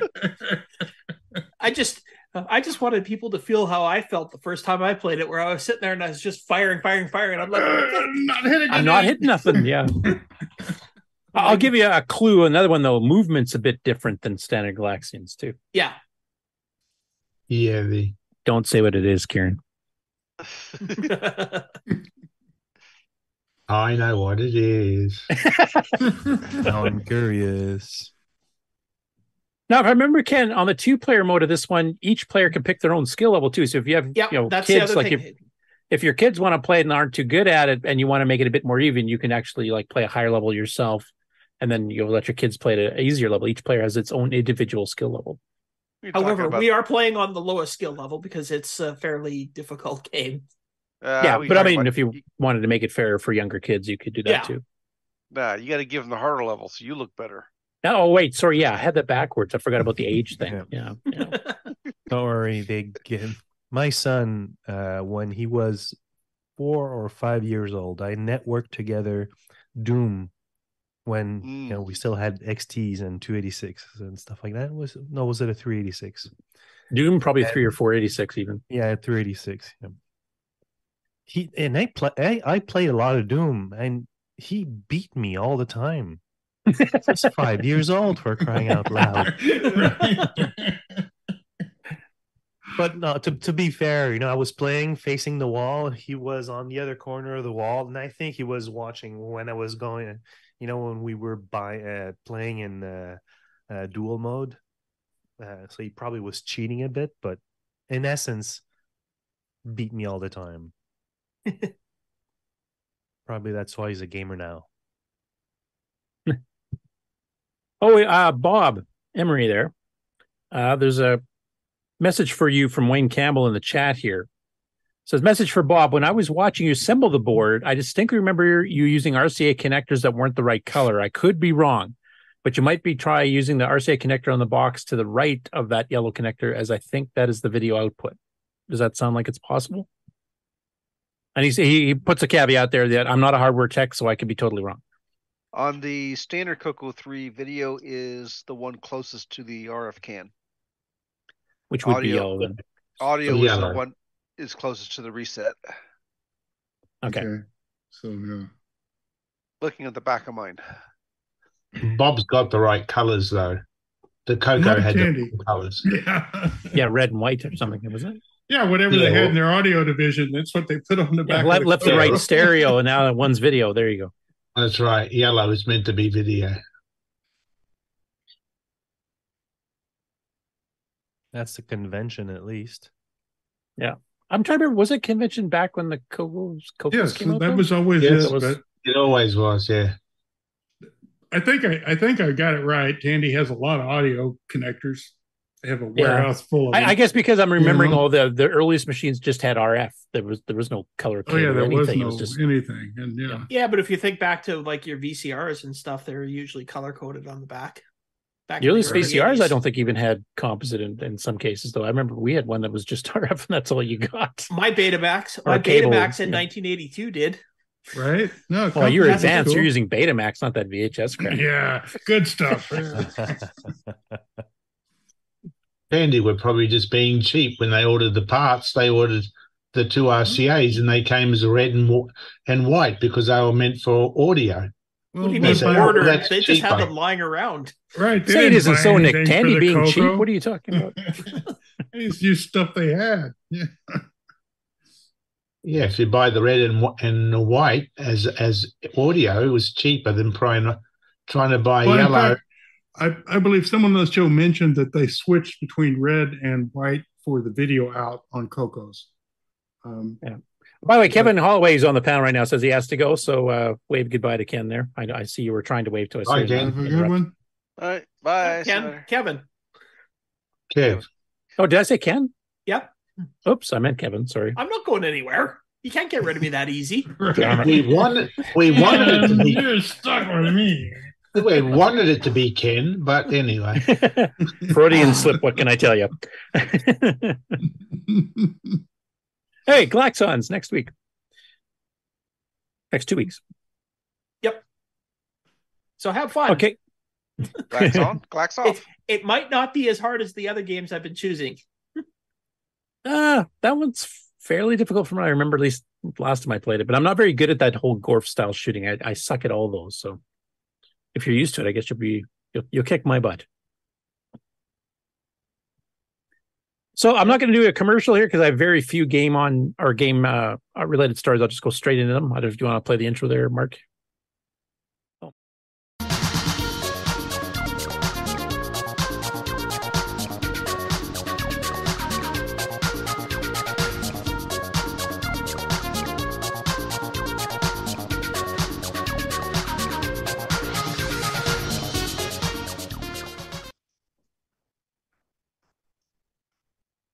I'll share my screen while I'm checking this here. Whoops. In goes the There. five. Now I'm in the right window. Okay, you guys have seen that? Yep. Okay. Of course, the first view will be Jim Gary as just about every week there. But let me go throw the notes over here.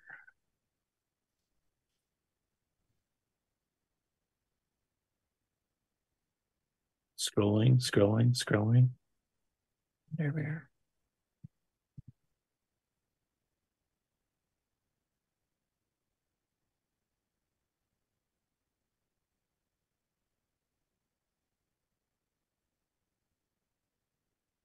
No, I guess I didn't. I thought maybe I just didn't hit enter, but I didn't even drag it over there. Thanks for pointing that out, Mark.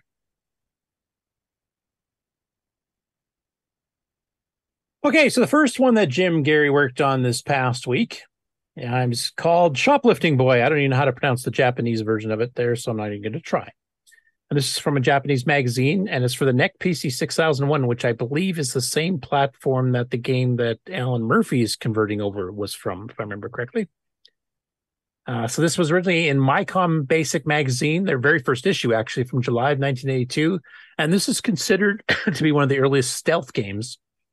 Now, Jim has ported this before to the MC-10, but this one he did a couple of revisions over the week to try to get it to play a bit closer to the original NEC version. So I'll play it a little bit here. I did like the animations he did. It's Robin time. So the object in here is you're going between these corridors and you're trying to steal all the money, which is the dollar signs, but trying not to be seen. So you're the one that's going up and down on the left-hand side, and the guard is the other one. And if he catches direct sight of you, he'll come after you. So you're trying to, within a timer, steal everything without getting caught, basically.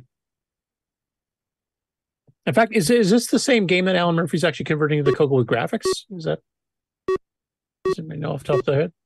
Alan Murphy's one is it's like a cargo ship, and you have to try to break into the various cells and get the stuff. So I guess similar, but not exactly. Not quite the same then. No. So stealth games apparently was a big thing in Japan in the early 80s. I do like his animations here, though. He's even got like the walking feet and stuff, and the arms waving and bending at the elbow, all using text characters and semi-graphics. That's pretty innovative use of those. One of the better ones I've seen. And another one he did that on is skiing. This is from the same magazine, the same issue, actually. So it's another Japanese port.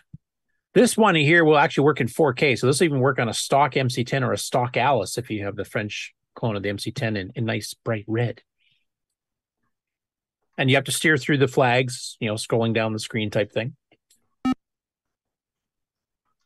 And don't hit them like that.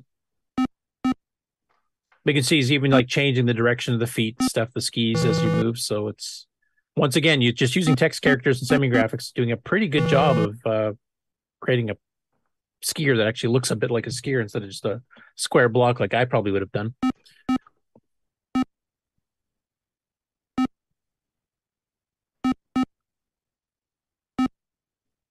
And then the other one he did here is Football Manager. Now, this is actually converted from a Dragon game because that was a fairly popular genre, I think, for a lot of the UK computers back then. People in the chat from the UK can, correct me either way or not. But I remember seeing quite a few of them advertised for Spectrums and BBC Micros and stuff, and they're kind of like management style games. So this is when he converted from the Dragon to the MC-10, and originally written by Kevin Toms in 1982.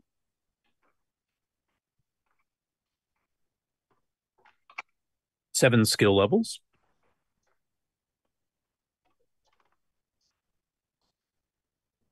And it's all text-based, so it's basically like a lot of the Prickly Pear games where you're kind of doing management style stuff here. It's not an arcade game. It's not a simulation or anything like that. Well, kind of a simulation, I guess. So I'll fast forward a little bit. You can kind of see what here you're going through your roster. You're finding out which players are injured, etc. And that value is their salaries. I sure hope they're getting paid better nowadays because I know what North American sports people make for wages these days, and you need a few other zeros added on to the money values there.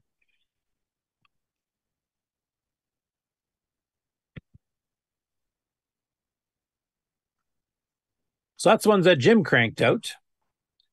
And then chronologically, gaming is now covering the rest of August 1982, which is basically anything that was not have a specific release date, and it's basically an alphabetical list of all of those.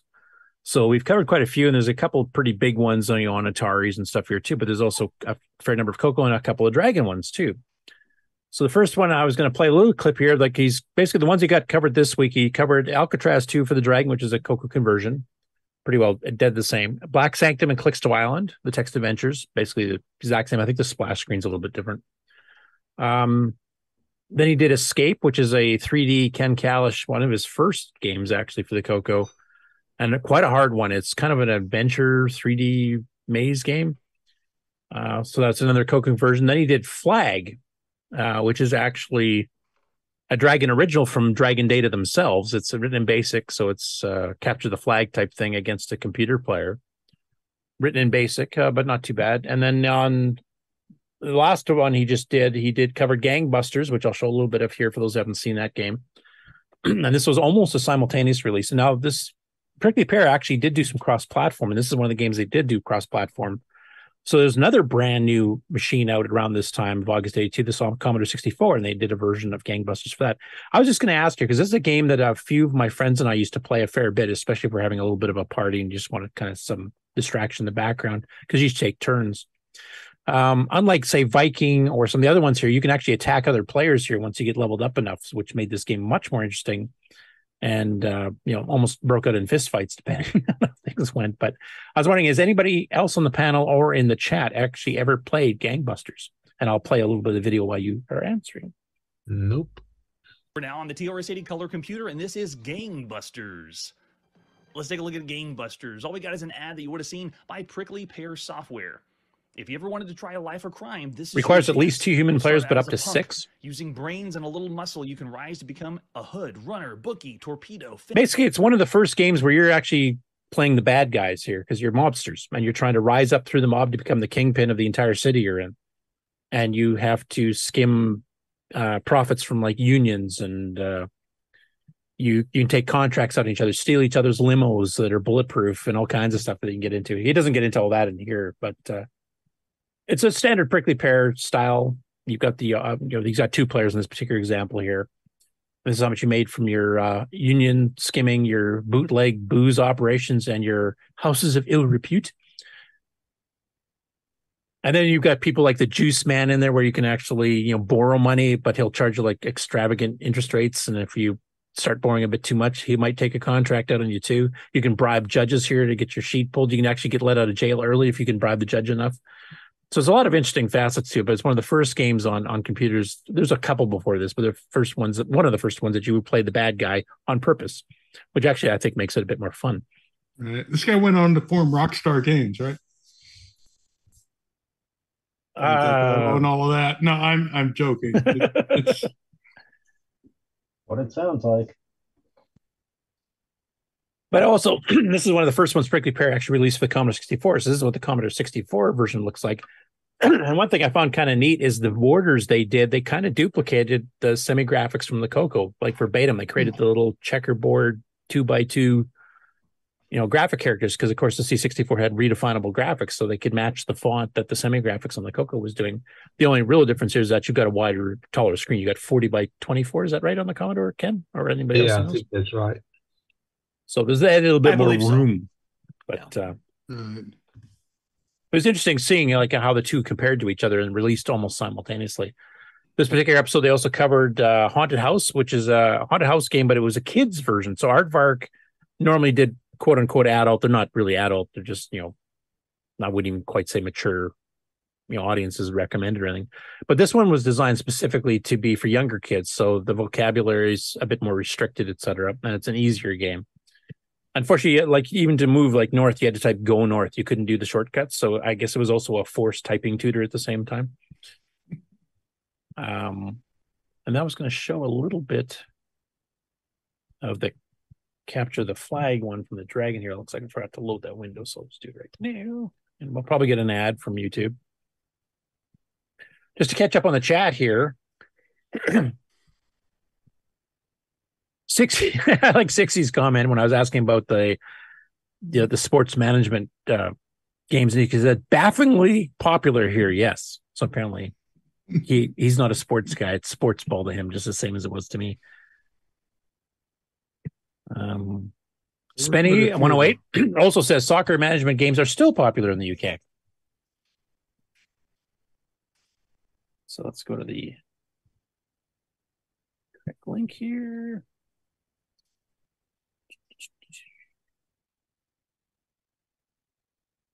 B flag, I think.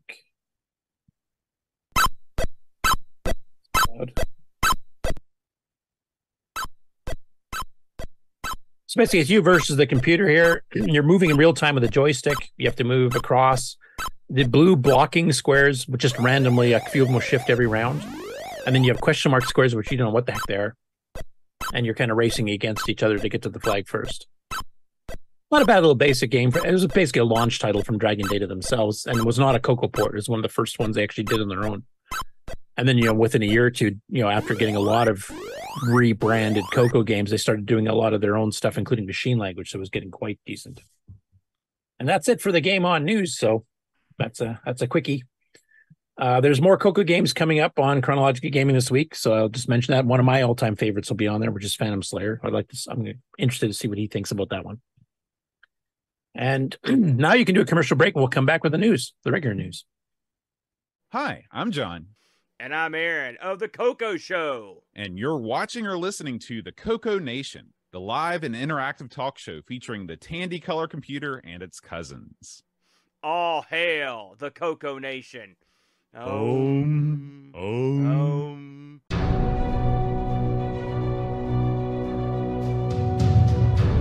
In a world where RGB produces black and white video, one cable can make a difference.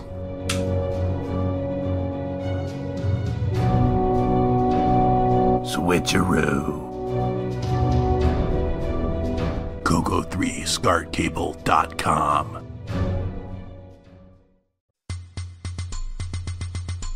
G'day from the land down under, where toilets flush backwards and thongs are a respectable form of casual footwear. I am Nick Morentes, and I have been developing games for the CoCo for over 35 years. Welcome to the CoCo Nation, the interactive live video talk show for all enthusiasts of the CoCo family of computers.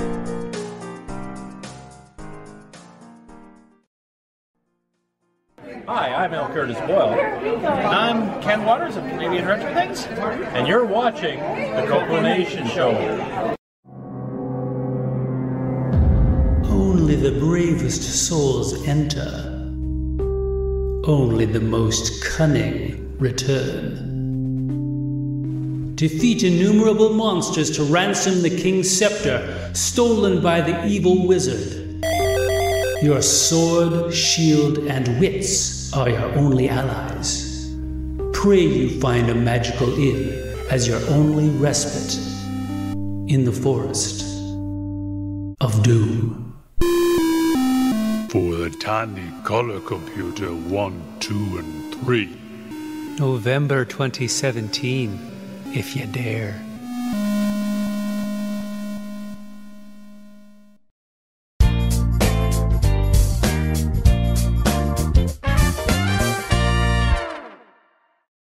When you want the latest in TRS-80, Tandy, Dragon, MC-10, and all of their hardware cousins,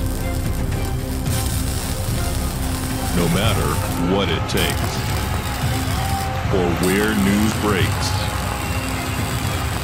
from around the world to your nation.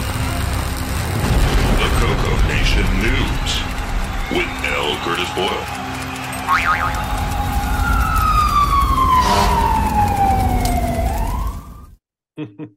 That's it. End of the show. Creepy David is creepy. That's all I got to say. You probably the general stream didn't hear that either. I'm guessing, right, Mark B? No, not while the intro was playing. Okay, thank God. Okay, so news-wise, we actually do have a fair number of things to cover here. So first of all, George Jansen, we mentioned, is kind of starting up his assembly language tutorial as a series on YouTube again. And I can't remember if we covered this one last week or not, but in case we haven't, I'll just mention it again here. He's getting back. He did kind of a reboot of his original series that he did with us, mentioning that he's going to be teaching assembly language programming on the CoCo. So his first episode, other than the intro episode, was actually going through sprite display comparisons, and he's going through various ones by Glenn Hewlett and others. So, sorry? Pixies. And I'm not calling it that. Let the wars begin. You can't retroactively change 30 years of what everybody called it. So anyway, he went through and he compared like some articles that Glenn Hewlett had done, ones that Paul Thayer and Paul Fiscarelli talked about on the CoCo Tech show 2 weeks ago, a week and a half ago. And then it does demonstrate some slower but more generic versions that he's done as well. So you can go check that out. I think I did cover this briefly next week, so I'll just kind of skim over it quick here. But anyway, that would become kind of an insert episode that wasn't originally planned to be part of the series, but he kind of threw that up because he got curious about it. But now he's actually added in the first official beginner. So this is kind of like rewinding to the beginning type thing. And I'll just play a little clip at the beginning so you kind of get an idea where he's going with this there. So.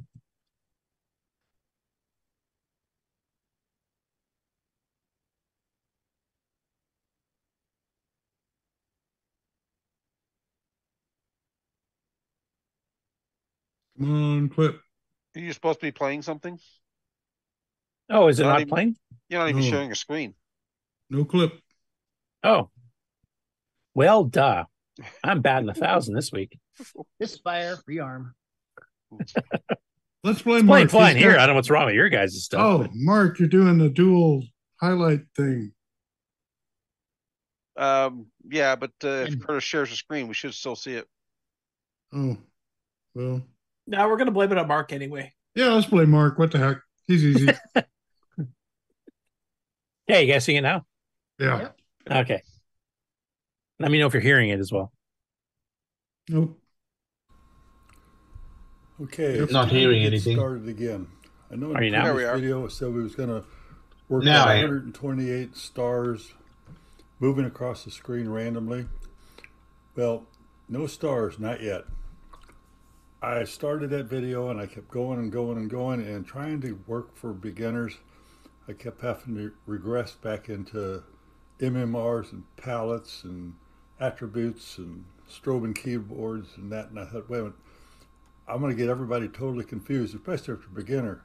And the main goal is to bring new beginners in to assembly language for the color computer. It's not to scare them off. So I think we're going to start again. Step back, very beginning, and just bring it forward.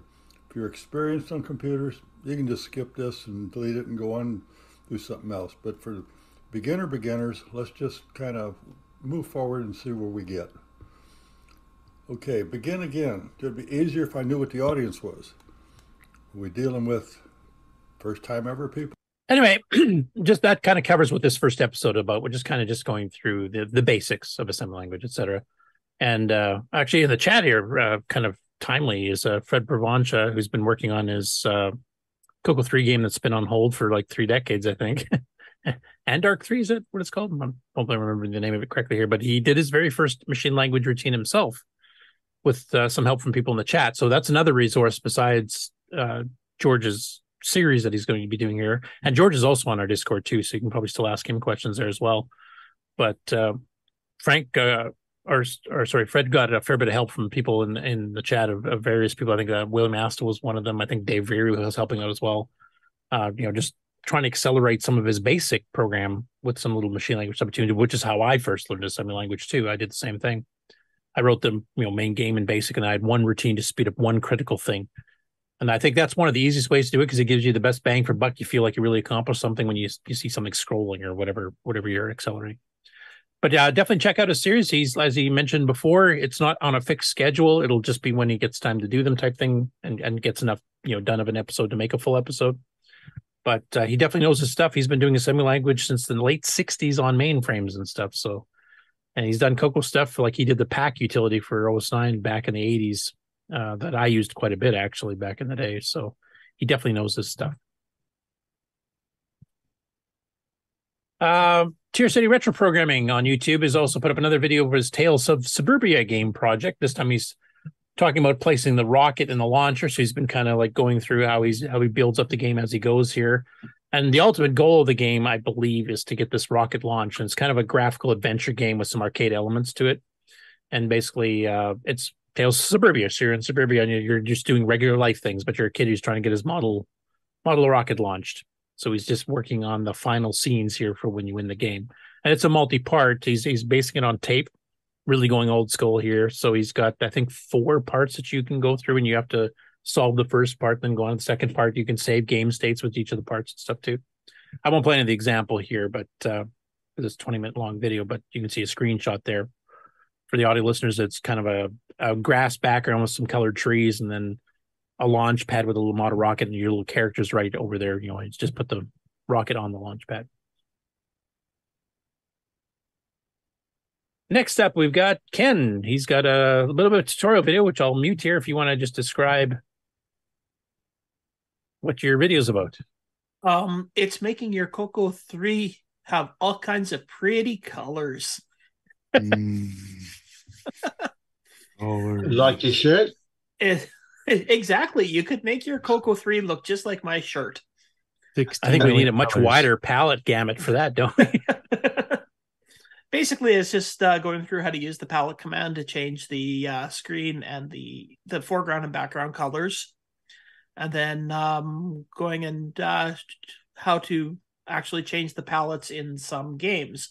Now, I did mess up, and I do have a note in the instructions in the description that on some games the palettes are at 4 through 7, whereas I just talk about the ones that are 0 through 3. So yeah, the 2 color sets. Yeah, I think this is one of the unsung advantages that the CoCo 3 as an upgrade had over some of the other machines when they got their upgrades, especially in the 8-bit era. Because when you got a CoCo 3, it was like 98% backwards compatible with existing games. And in fact, you can raise that a bit. There's a few tricks that with the game we've discovered to get semi-graphics games at least partly working. And Nick uses that. He programs them newly now so they work fine on both systems. But you can actually play some of the stuff like the original Neutroid. You could actually try playing with the some of the tricks on the gimme. But one of the nice things was when you got a CoCo 3 out of the box, it's almost like you got new versions and upgraded versions of your games if you knew tricks like this. Because if you were saying, like, we were playing Lunar Rover Patrol recently on the Game On Challenge, and the colors, I mean, they picked what they could pick from, right? You know, they picked the green, yellow, red, blue, which doesn't look very moonish or lunarish play-wise, but you can actually change palettes. And the nice thing about the CoCo 3 is that you can change the palettes on the existing CoCo 1 and 2 games, whether it's P-Mode 3 games or semi-graphics games or whatever. And in fact, on Composite, you can even change the artifacting ones too. But it allows you to upgrade the game to look better, even though it's the same resolutions. Like Puyan, Nick and I had experimented a while ago, and we actually got it pretty close to the arcade. Could have got it even closer, but some of the colors have been swapped.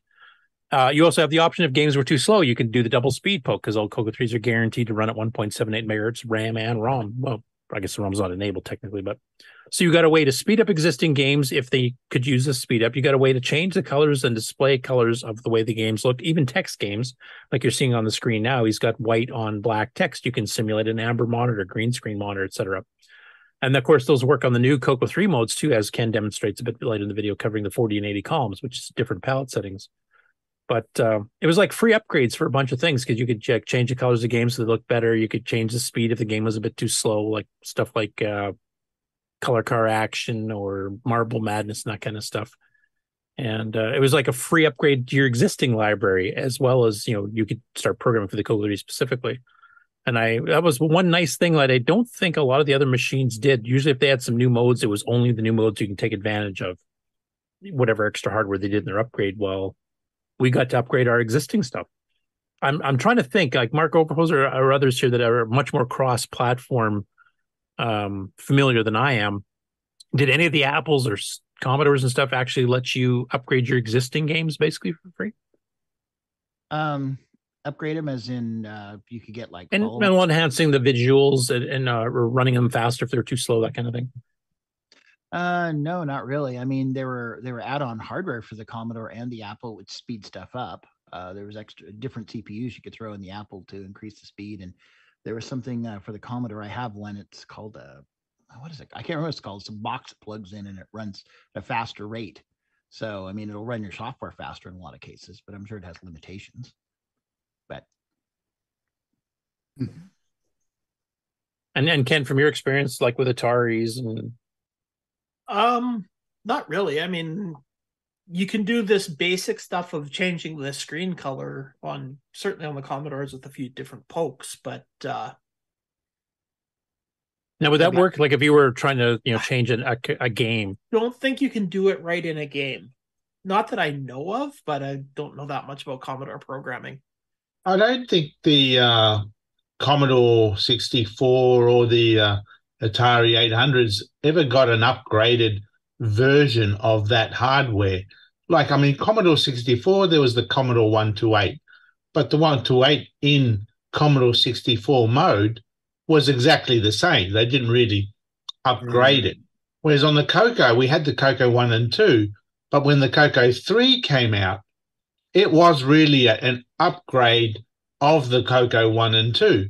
It was CoCo 1 and 2 plus extras. Yeah. And some of those extras applied back to the CoCo 1 and 2 software. That's right. That's what a lot of other machines did not do. Except for maybe like speed. Yeah. Well, whereas there isn't a Commodore 64 plus. Well, not officially anyway. There isn't an Atari 800 plus. That the upgrades they did there were, with the Atari were just extra RAM, but that nothing with the video or the Apple did have extra video modes. It's like the original Apple II. The original Apple II only had 4 colors: black, white, and green and purple. And then the modified version, the Rev 1 board of the Apple II, had 2 additional colors: blue and orange. And then all the way through the Apple II Plus, that was pretty much what they had. And then, well, that was for high res. Low res had 16 colors. When they got to the Apple IIe, then there were ability, not the original Apple IIe, but the Rev B board of that, which came out only months after it was released, had what they called double extended graphics. And so they used extra memory, and they had 16 colors in high res. So at that point, you had the original low res, the original high res, and then the double high res. And then when you get to the Apple II GS, not only did you get better graphics modes yet, and I guess the processor ran at 2.67 megahertz or something like that. You also had the Ensoniq sound chip. So for the Apple II, yeah, there were different models that had extra features. So in the GS mainly. Yeah, the GS mainly. GS was a real big leap. So yeah, but even the GS, I guess you could increase the CPU speed and play an old game, like if you wanted to speed up. Yeah. Something almost, so that it's just like using the speed poke on the CoCo. Yeah, so they had the equivalent of that, but I don't think you could actually affect the palettes of an existing game if you thought the colors should be a little bit different or better. Yeah, I don't think that, because the video chip was the video is all memory based. It's not so much chip based. So yeah, it's hard to like move to the palette hacks we do on the games on the CoCo now. Yeah, because I couldn't remember if the 2GS actually had palettes.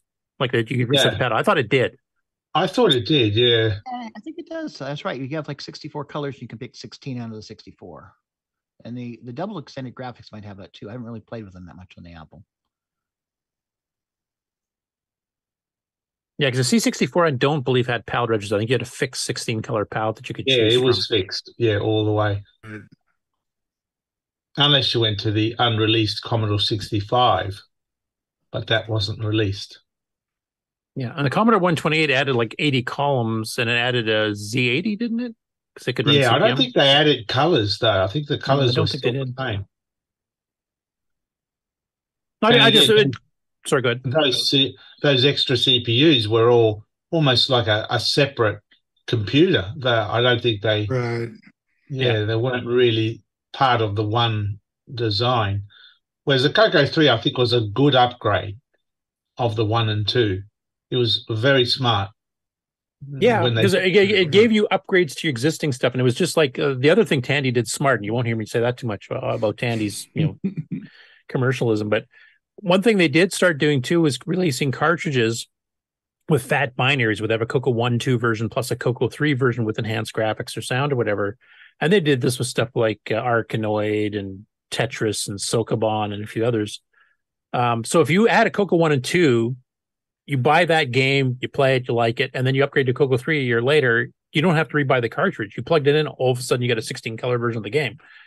And that was another nice little free upgrade feature. So that was actually one of the few times I would give them credit for really looking out for the consumer, really, because you would get bonus upgraded games. You could upgrade the games you already had with these color hacks and double speed, etc. So it was like you got a lot of value for your $199 or whatever it cost or $219, I guess, for the initial launch of the CoCo 3.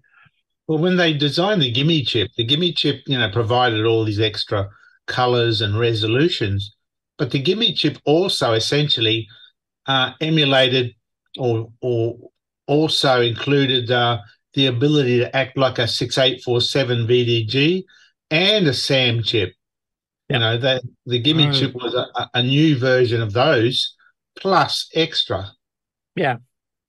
And memory management, and it was quite a good upgrade, really. It was very well done. And very well done for the backwards compatibility and enhancing backwards. 100% hardware compatible with pretty well, almost, yeah. Yeah. I mean, I think it's something we undersell as CoCo owners. I think that's not that common that happened. I mean, when you get to the PC line, of course, you upgrade 286 to a 386, you play the old games, they can run faster unless they're frame lock type thing. So you did get speed upgrades, but I think some of this other stuff, I guess technically if you can still run like an old EGA game or a CJ game on a VGA card type thing. So I guess they did do the backwards compatibility there. So I think the PC and maybe the 2GS is are the only other machines I can think of besides the CoCo. Well, I guess the Mac, I guess, kind of did that too later on too when they switched color. But I think that's the only machines I can think of that really happened. In the small 8-bit computers, it's not too many. That's a feather in a cap for Tandy that, sometimes I myself don't even think about it, but actually they did pretty good. They did a pretty friendly upgrade, I would say. I didn't have to buy anything new when I put my CoCo 3 in. Yep. It just worked. All my disk drives and printers and peripherals and accessories and even the tape thing still just worked. Yeah, that's right. And software, except for some 64K programs that use that vector page RAM, which they didn't know existed before that because it didn't. Anything 32K and less pretty well worked. And some of the 64K ones, if they didn't use that last 256 bytes, they worked too. And then, some other programs got patched pretty quickly. But anyway, if you want to see some of the palette tricks you can do on the existing CoCo 1 and 2 modes and even some of the CoCo 3 modes here for like text, etc., so you can pick whatever simulation of a type of monitor you wanted from back in the day.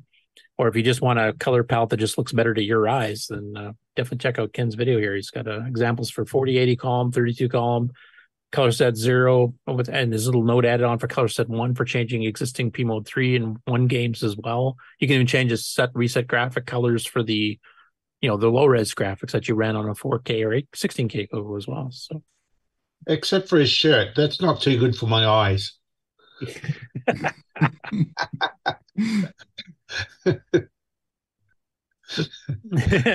He's going to flare up the color. He's got a few other colors hidden in there for you to see there, Nick. Next up, Jack Chadwick, who did the 2 survey polls on the Facebook CoCo group recently. One was, what was your best/favorite game for the CoCo 1, 2, and then the CoCo 3, and then what was the worst, is doing a new poll this week. And he's got the same subdivision between CoCo 1 and 2 and CoCo 3, except he's taking a bit of a different tack this time. He says, this week I'm going to ask you, what is your favorite game music-wise for the CoCo 1, 2, and the CoCo 3?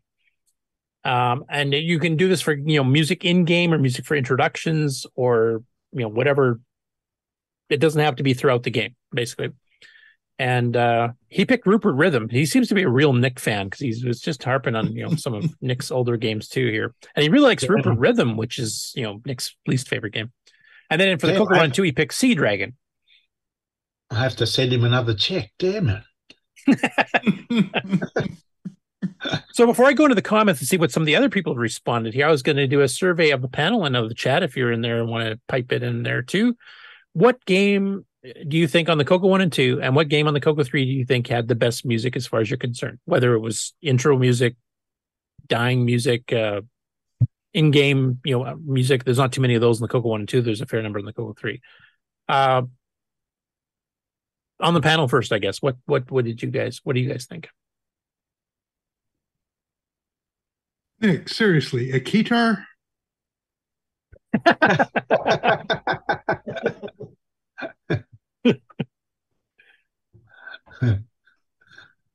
I put a message in there saying, what about my Jumping Joey? That's a CoCo 1 and 2, in-game music, 2-channel. Yep. With envelope. And there's not a ton of in-game music on CoCo 1 and 2 games. I'm trying to think, like Grabber, Crazy Painter, like Cornsloth / Computer Shack / Mictron.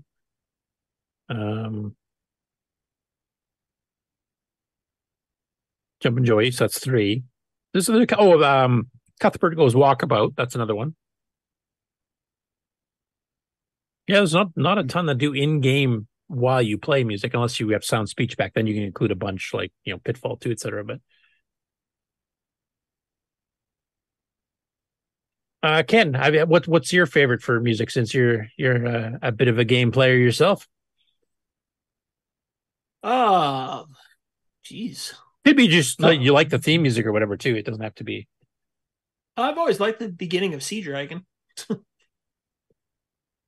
Okay, so that's one of your votes then. The shanty music. Yeah, I like the welcome board captain. I like the fact that he taps his foot while the music's playing too. It's kind of animated and plays his accordion.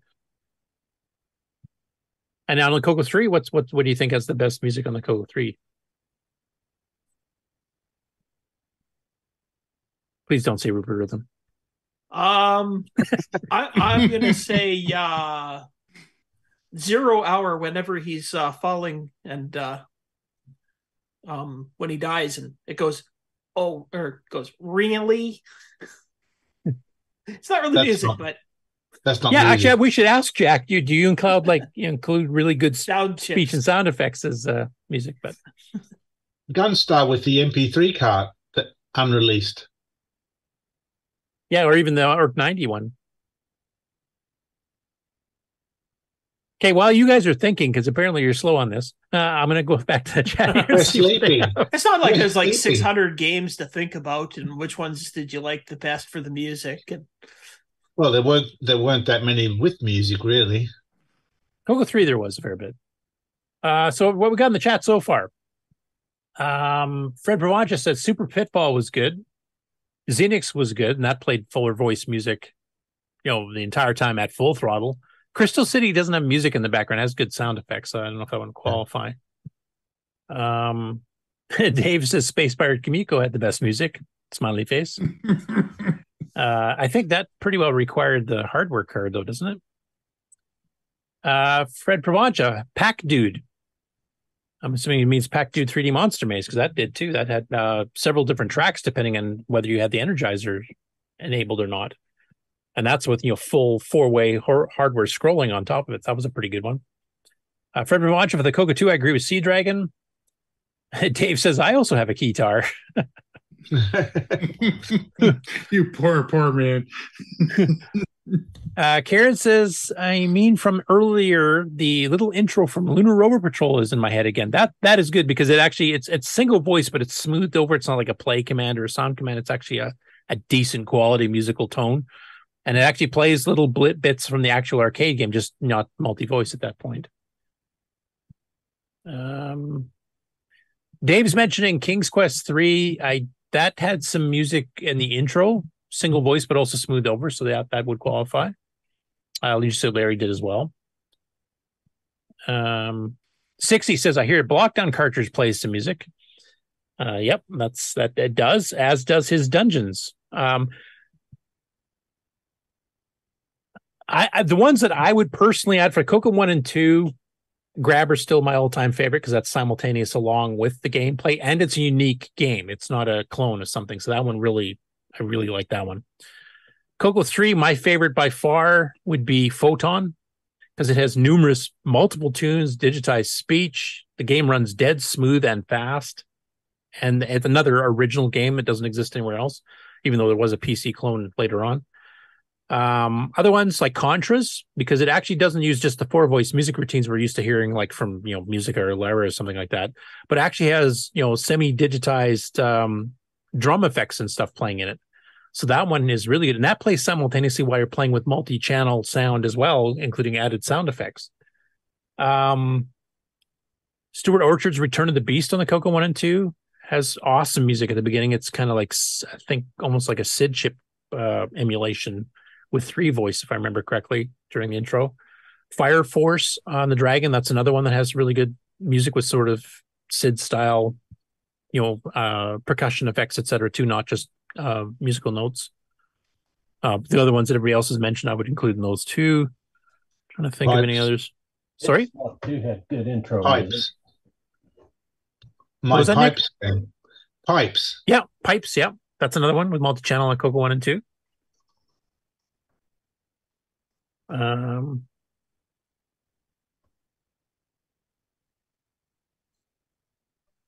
mean, there's some that had good, intro tunes. There was some graphical adventure games had 4-voice music mixed in. There's even a bit of music in Dallas Quest, including some very badly played horn music.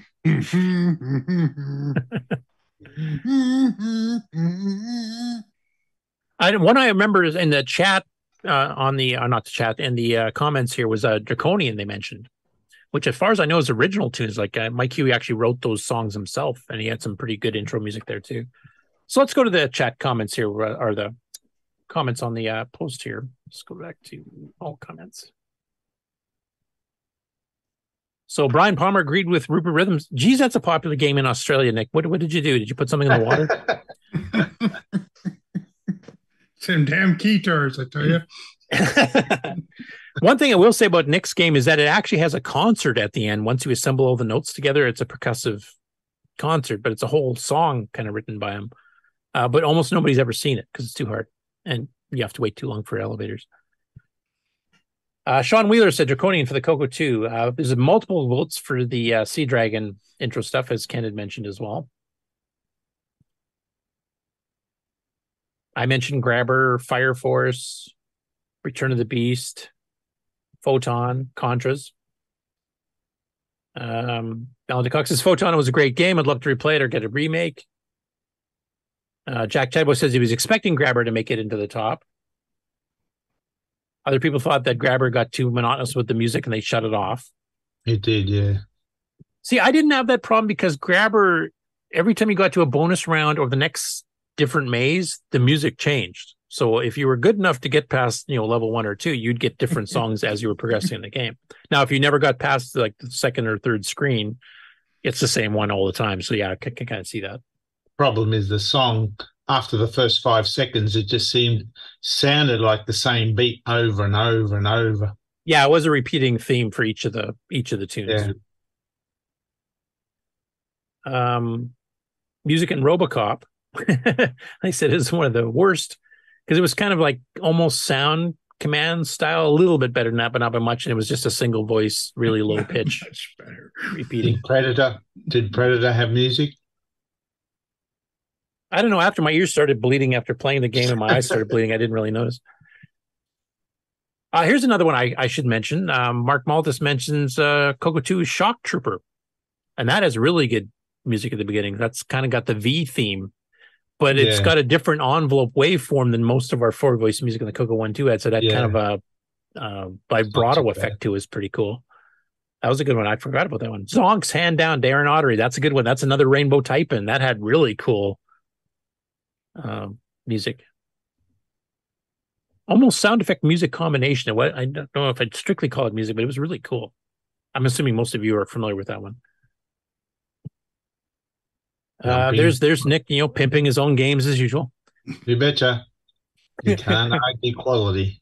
Richard Kelly adds the one that I think Nick would even agree with. Sailor Man. Yeah, Sailor Man was good. not And I in-game. forgot about this one, Mary and the Butterflies, which actually had a previous beta version that was Mary and the Bees or something. There's two different versions of it, but basically, yeah, when Mary became active in the CoCo community after she inherited stuff from her dad after he passed away. Yeah, Roger Taylor made kind of a tribute game for her. And yeah, that had some good four voice music. Actually, some of other Rogers games too, like Spider Hype and Spider Hyper, that has four voice running simultaneously while you're playing, and has a couple different songs in the game from when you finish the game and stuff too. And then Luke Auger, I think, misunderstood the question here because he picked Star Blaze and Speed Racer, and neither of those have music. I think he was just picking his favorite games. Read the manual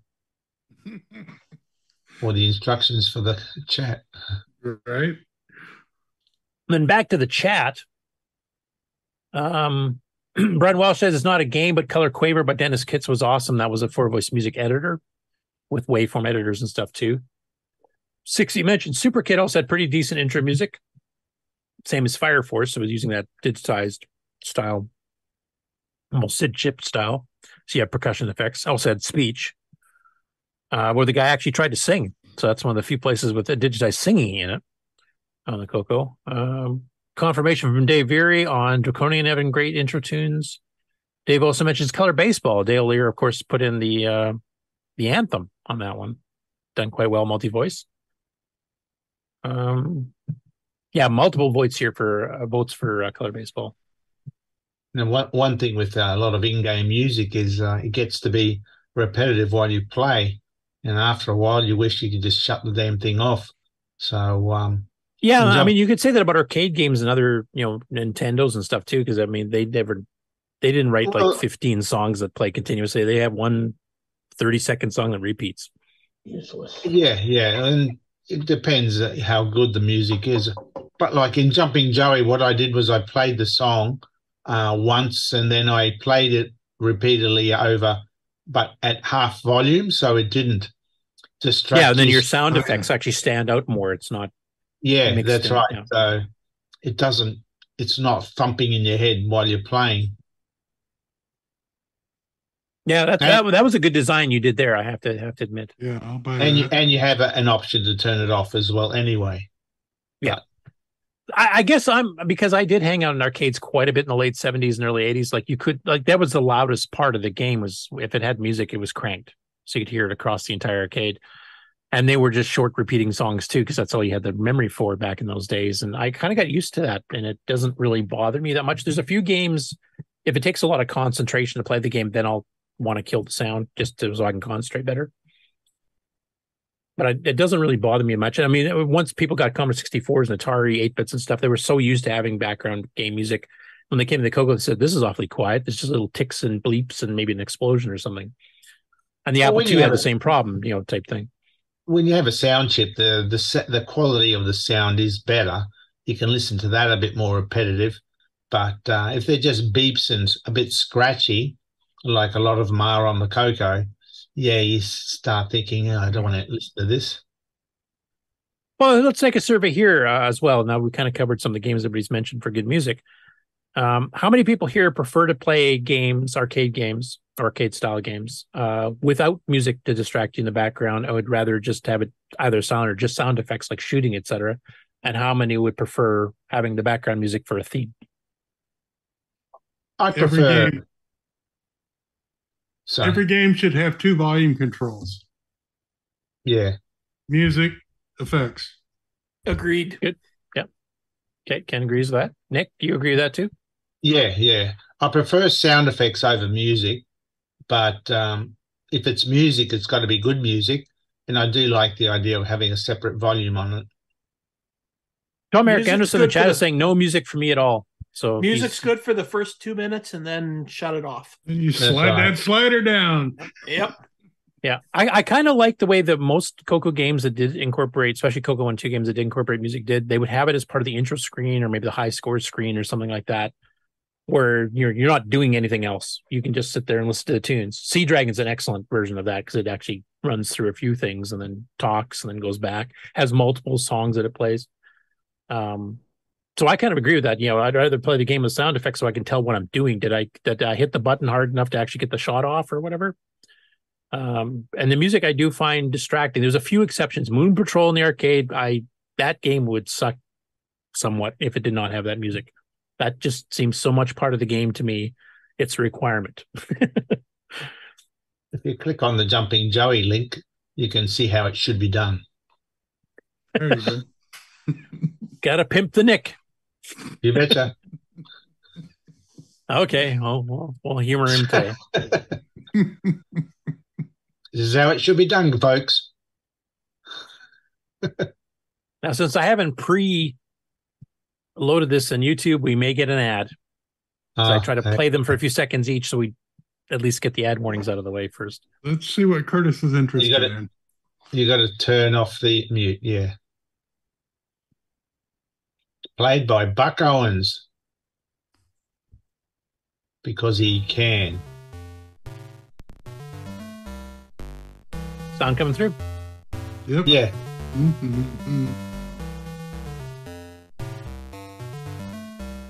So that's your title page of music. Yeah, it's going into actual gameplay. When you go into the game. Now, I remember in the game you have one channel for music and one channel for sound effects, no. The music can be two channels. The sound effects is a third channel, you could say. I think one of the tracks is only a one track. Yeah, I think the first level. Right? This one is a 2. But the others are 2, or at least they got a melody and a bass line. But the sound effects are a third. Well, it's a bit of a trick. It actually sacrifices one of the music channels to create the sound effect when it needs it. And it's done so quickly, you don't really notice it.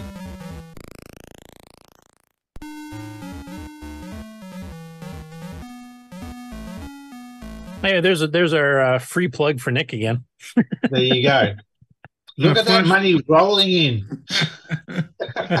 And a flashback to my elementary school music class where we had to sing all of these songs. Fred Provancha says the same thing in the chat that some of people on the panel have said, which is good sound effects are appreciated, but keep the music to just the intro. George Cuff says either way for me, so he's okay with music being throughout the game or just for intros. Mark Overoser says, sorry? See the little letter M in the bottom of the Jumping Joey screen? That's your music on off flag. Yeah. If you press M, it goes red to turn the music off. Nice. The sound effects are still playing, but the music turns off. Score. Yeah.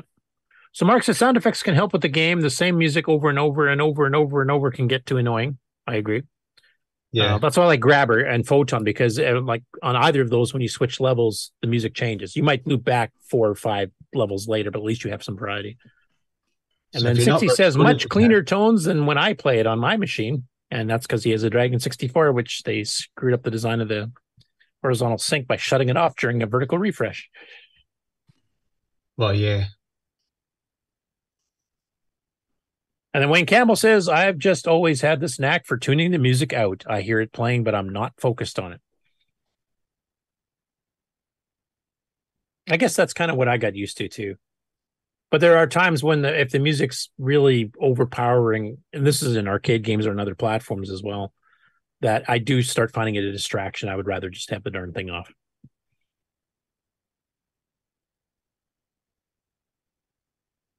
Okay, now, Nick, you can talk a little bit about this one, too, even though it's not directly involving you. But Robert Galt made a surprise announcement this past week on the CoCo group on Facebook that EdTASM 609, which is the EdTASM patch for CoCo 380 columns, a bit more RAM, 609 support, etc., is now free on the archive instead of being a commercial product. And as he put in his post on Facebook, I did not want this very powerful package to be lost, and I have not sold it in years. And he's including versions for emulators and versions for the Becker ports and 80 column and 609, everything else here. So it's already on the archive. He actually put this announcement up after it got approved. And Nick, you're one of the people I know that uses this the most. Well, I bought this ages ago, way back in pre-2000. I think my first game was Pac-Man. When I did Pac-Man, I bought EdTASM 6309 from Robert. And I've been using it ever since. So maybe I'm the only person that's used it since then. I don't know. But there's a couple of people in the comments that did mention they still use it, and there's a few people that mentioned they bought it and haven't used it in a while, but they did use it back in the day. Yeah, I'm one of those people that bought it then too. Bought it too. Yeah. No, I've been using it ever since. It's my all your games have been done on it, right? Everything from Pac-Man onwards, yeah. Including the one we just pimped out here. That's right. By the way, Kieran in the chat is saying Blockdown, which is his advanced Tetris, varies the music. Has anybody gotten to the last tune? I did not know that, so no, I haven't. Nope.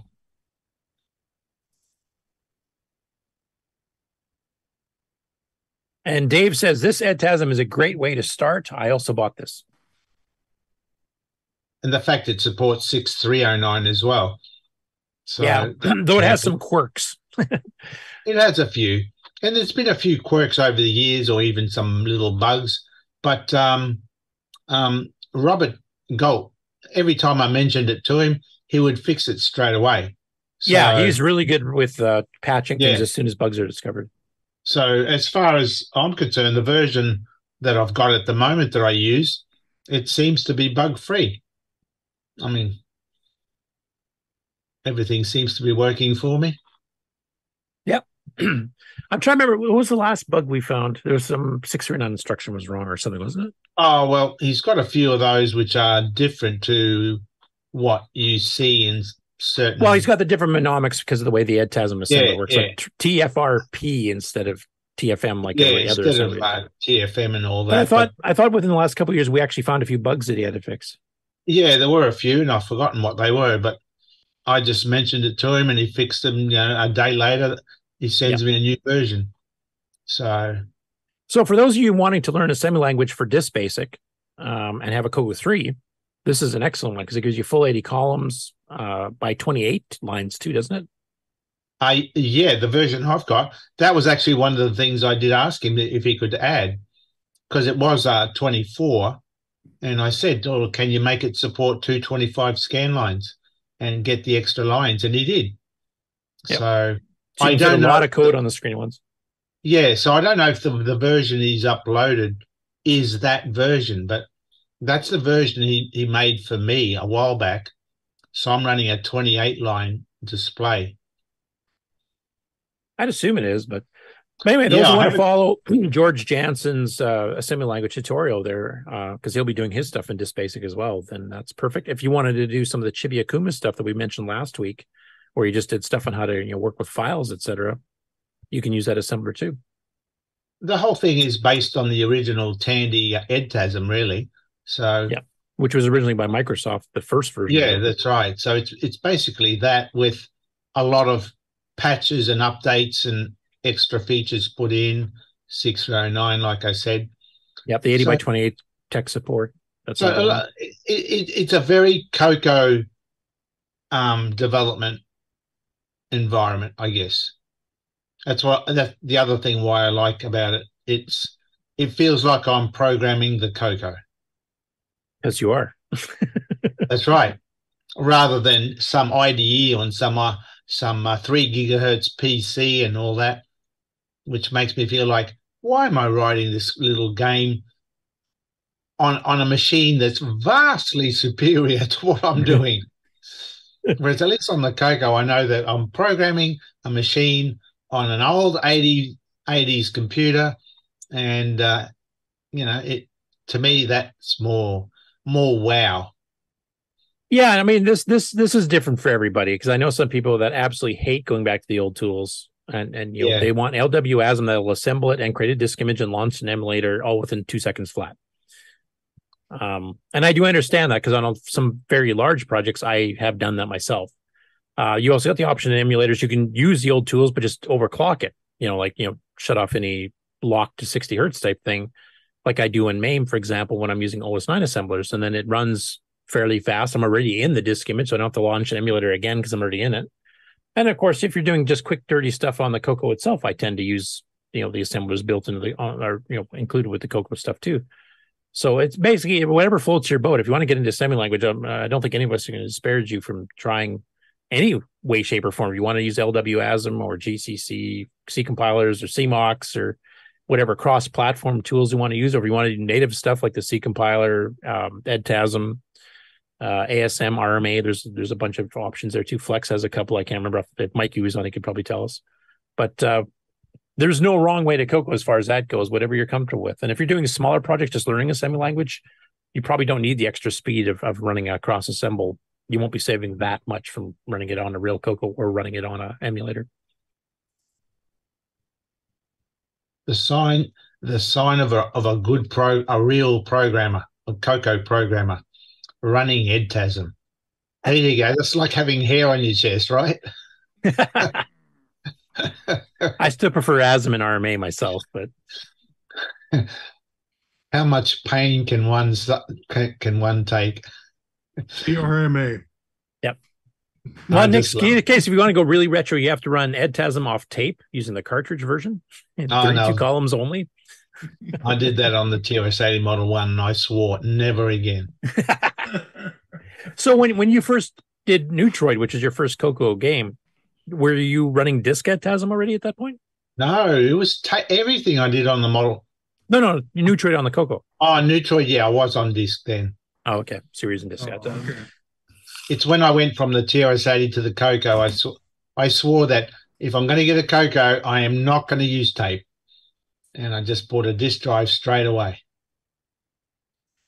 So you got this jewel here? Hang on, I can't quite see. I'm coming. Oh, too little. Here, I'll stop sharing too. Screen moved on me. Oh yes, I've got that. Yes. Yeah, this thing. It's a good little book. That. Oh yeah. That's the disc version, or is that the cartridge version? Yeah, no, that's the disc. The disc. Oh right, yeah. Cartridge was a little cardboard cover, wasn't it? Yeah, it was kind of funky. But yeah, this was my introduction to real software. Yeah. So I've got that, and I've got the EdTASM 6309, and the addendum that you get with it. Yeah. A couple more comments in the chat concerning assembler. So Peter Willard says, right, LWASM is not a bad way to go if you use 68 Dev 09. It even feels like a CoCo. And he says, I pulled my hair out learning with EdTASM. Dave says, disk EdTASM 80 column mode works really well. Wayne Campbell says, I would probably be more interested in learning assembly if I could learn it under Nitrous 9. That is a planned CoCo Tech segment, so keep your ears open. Yeah, and I will try. I won't be using RMA off the start. I'll probably just using ASM because I want to be able to apply for people that are running on Dragons as well as CoCo 1s and 2s with OSN level 1. So ASM works on all of them. So that's probably what we'll be doing for the first few anyway. Mikey. Oh, I didn't realize Mikey was in the chat. I got disk EdTASM at the local electronic flea market, and my life has never been the same since. We feel so sorry for you. I remember, like, I don't think I ever had the EdTASM cartridge. A friend of mine did, Dwayne Downing. But when Roger Schrag published in Rainbow his patches to the cartridge version to get it to run off disk before Tandy released the disk version, I did use that. Actually, yeah. When I first got my CoCo, the CoCo 2 way back then, 84, I bought the EdTASM ROM pack, yes. And I tried to do, well, that's where I started learning 6809 because 6809 was new to me. So that's what I started on. But when I'd started developing Neutroid, yeah, I'd said no cassettes. So I went straight to I mean, we had one of the better cassettes out of all the 8-bit machines. 1500 baud was a pretty decent speed. Some of the others ran at 3 and 5, but it's still a cassette. Yeah. I mean, you get a tape that got a little bit crinkled and all of a sudden you lost your code. I mean, I guess you could like spill a coffee on a disc too, but and then the CoCo disc system, especially compared to some of the other 8-bit machines, was actually quite fast, which was nice too, because it seemed so much better than even some of the other disc systems. But I got really spoiled when I got into OS 9 and a hard drive. Oh my God. And now that seems pathetically slow compared to cross assemblers. The times change, folks. That's all I can tell you. It does? yeah. Nick wouldn't know because he's still running EdTasm. Probably why I never see any bugs. Yeah, could be. Could be related. James Jones says, yeah, CoCo disk is infamously faster than C64. I remember the comparison was we could load Zaxxon from tape faster than C64 could load it from disk.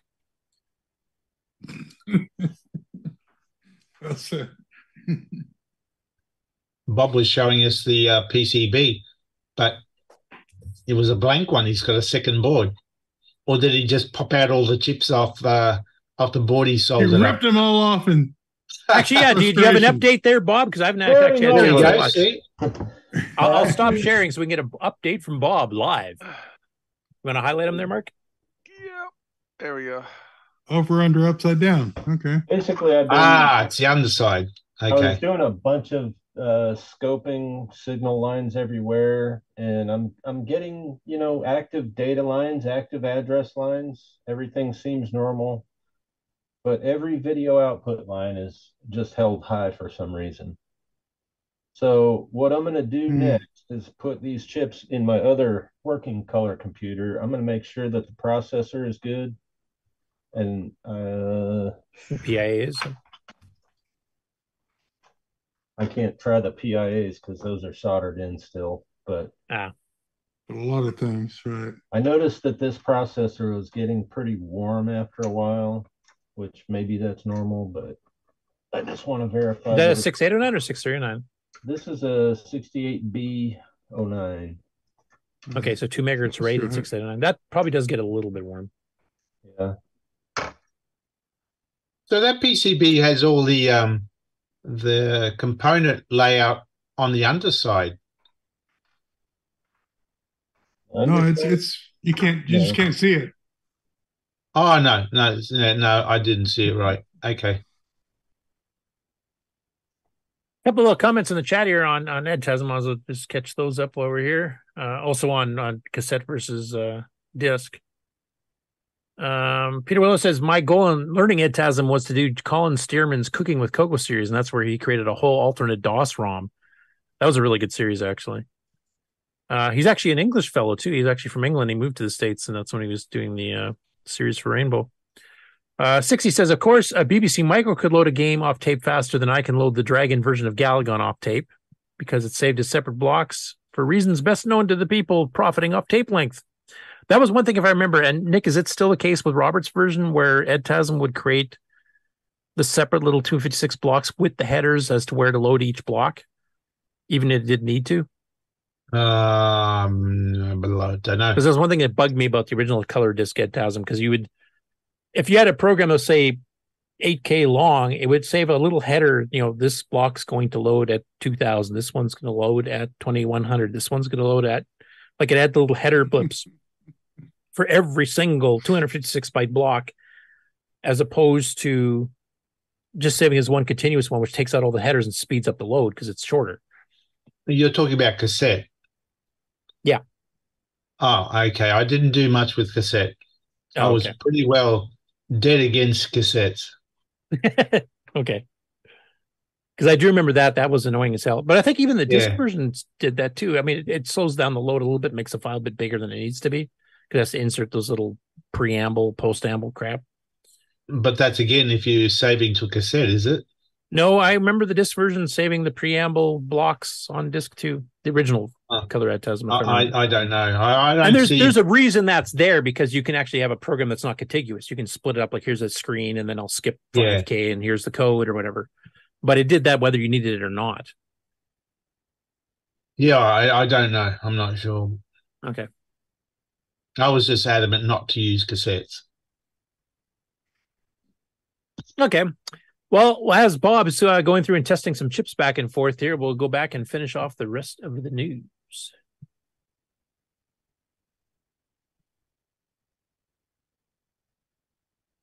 Okay, so that's Bob's story. Anyway, it's available. The CoCo 3 version of EdTasm with the 639 enhancements is available on the Color Computer Archive even as we speak. I was been on there for a couple days, so you can go grab it. Free download.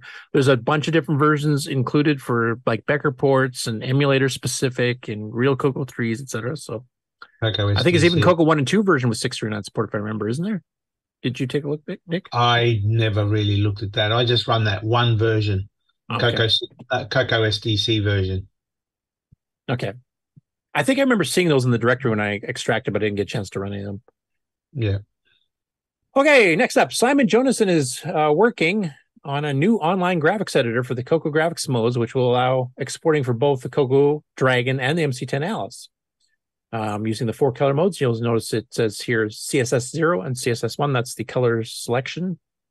So that's which base colors you get in the 2 color sets. The ones that Ken was mentioning actually earlier here. So you can actually do this designing on, once he gets this done here, you can basically design your own screens and then export the data out. You can export it as 609 or 6309 data statements or code to draw it or whatever else. So that'll be a good tool for those wanting to do some graphics for the CoCo 1, 2, and the Alice and MC10. So we'll keep you posted as that goes. Sorry? That'll be a handy little program, yeah. I think there was a semi-graphics editor. Yeah, that's what I was about to say, actually. I thought he did a semi-graphics one. Yeah, he did. Couple of years but this is ago. actually to do the P mode 1, P mode 3 type stuff. Richard Kelly, back to ASM again. ASM SFX routine version 1.0. All this routine does is play ML sounds from a buffer. By default, page 1 of the graphics screen is used for sound data, so that's about 1.5K. Cassette buffer holds the actual ML routine, so you'd probably be running it from disk. And feel free to distribute it. He's mentioned in the comments already that he's going to do some tweaks and changes to it, but basically it's a way to do sample, digitized sound effects.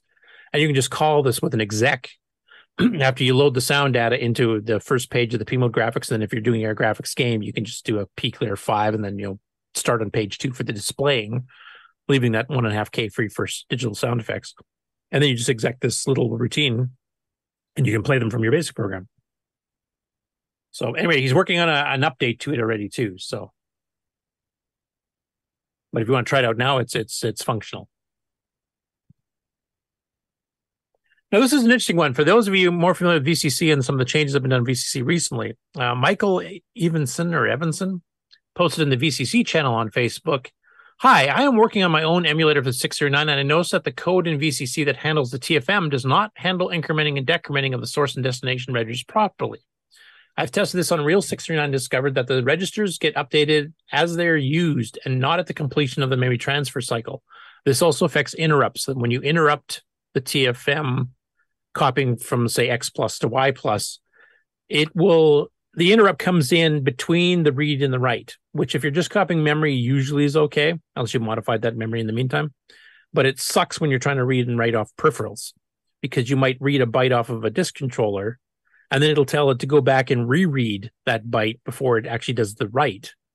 And if you're trying to read, from an I/O card or something like that, like a disk sector buffer, it basically eats the one byte because it never gets stored, and then proceeds to read the next byte. So it actually corrupts the data. And that was a big problem we discovered early on the 609. Both Chris Burke from Power Boost and us had that problem. We were trying to figure out what the heck is going on. But anyway, back to his comment here. So, and he mentions that this is a situation that he tried that I have not tried before. So this is interesting. This means that if the source and target registers are the same, for example, TFM X plus, X plus, the emulator will produce incorrect behavior. VCC does the read and write before updating the registers. This is not how the real 609 does it. He gives some sample pseudocode to actually try out C code, I guess. He said, this is what the output should look like. Given the memory content, is this before time? So basically, if he's copying 16 bytes, and he gives the example, he preloads all those data bytes at X to be 01, 02, 03, up to 10. And he says, executing TFM X plus, X plus, where X is pointing at the memory location, starting that pattern, it should yield this, which is what he got from a real 639 from testing. 0101, 0303, 0505, 0707. So basically, it does the duplication between. So basically, it will eat the result of the second byte before it even gets a chance to go anywhere. But VCC is not doing that. It actually just shifts them over. So he's got some suggested, changes that he's mentioning here on the Flex user group and also on the SWTPC. So he's been using some other 6809 based systems and other 6809 based operating systems. But that sounds like a bug that probably should be fixed in VCC. I know there was some other issues before, but and I know they've been actively, fixing stuff on VCC the last while. So hopefully, whoever's currently doing it, I think it's what is his name? I can see he has a beard. Rick. Not Jay. No, not my that. fault. Not my fault. Not that big of a beard. It's not Jay Cyril. It's shoot. My apologies. I'm forgetting his name. EJ something, I think.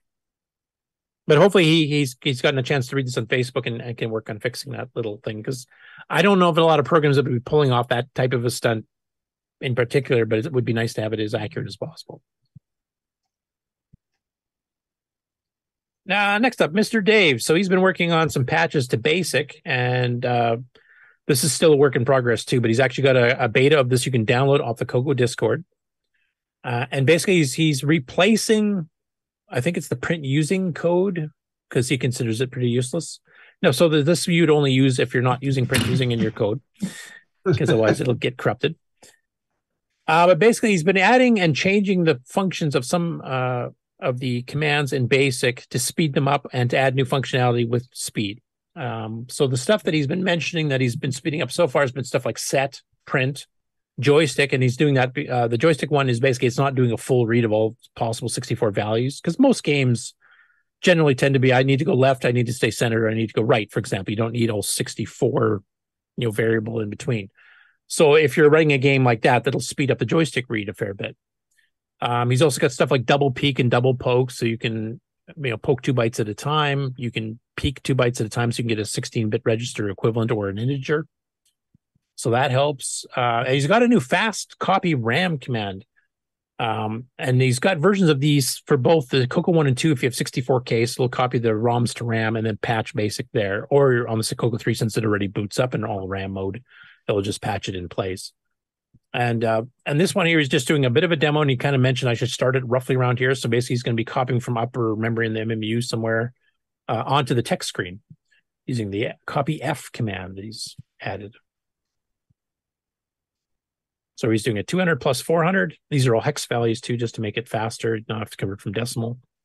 05, 0400,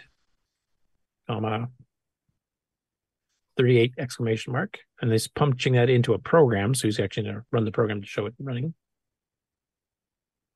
And you can see how fast it just blasted that little picture of a dog on the semi-graphic screen, just using the copy F command.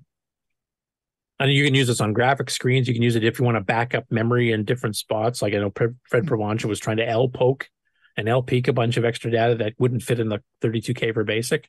This is an excellent way to do that, because you can just blast it in and out, whenever you need, a certain amount. And if you learn how to use var pointer command and stuff, so you can actually figure out where your strings are stored, you can actually blast it into variables if you need to. And then you can write a basic program that you may say a semi-graphics based graphical adventure game. You could put a whole bunch of different pictures of scenes that take up, say, half a screen, so a quarter of a K, fill up 64K of those in upper RAM on a CoCo 3, and use this command to actually just load them as you go from room to room. It just blasts those graphics on the screen pretty well instantaneously, all in BASIC with this, change command. So he's still got some tweaks to do. He's still got some stuff he's got to, fully debug and finish. But if you want to give it a shot and kind of see where he's going with it, you can get it on the CoCo Discord. I think in the BASIC channel, if I remember correctly. Next up, since we have Bob Emery actually on the show here, this is the stream he was simulcasting while we had the show last week. So we started before our show started, and he finished after our show ended, but we had little live updates from him. So the 5.5 hours of streaming goodness of building the CoCo 3 board he's working on now. So, Bob, did you have any comments on how the stream went for you last time, and also another update? How are you doing on your current one? Well, I have verified that the processor is good. All the chips are good. All the signals that I'm looking at on my working CoCo look just like the signals I'm seeing on the one I built, except for the video outputs. Okay, so that should narrow down where in the circuitry it is. I mean, at least I can tell that things are working in the background, but I don't know why I'm not getting any output. Okay. And any comments on the stream you did last week? Did that go like you expected it to, or did you get any comments from people other than people on the watching through the CoCo Nation show? Actually, I'm still getting views on that, slowly racking up. I guess it went pretty well. Seemed like it was fairly popular for not really being a regular video, just being a lot of quiet soldering. I guess people can watch it and listen to your show too, so that helped. There you go. Yeah, you were simulcasting our stream. Yeah. That's right. Yeah, because it looks like right now, this is as of I loaded the page, this morning, there's 90 views already on it. And for a 5.5 hour video, that's pretty good. Yeah. And just from looking on the chat replay that I've got here, just from where I happen to have it paused, there's like comments from somebody named Albert Akjay, and I don't think that's one of our regular listeners. So that's somebody that was viewing you for seeing you do the hardware upgrade and not anything to do with the CoCo Nation fan. I think on the day of, I had maybe 7 or 8 views. So sweet. Oh, Rocky Hill, the author of the motherboard himself, was on there later on the show too. It looks like on the chat. So, did you enjoy doing it that way? Was this something you plan on doing more of, or was it kind of like distracting you from the work you're trying to actually do, or how did that go? Well, actually, I think I like the live streaming better than editing videos.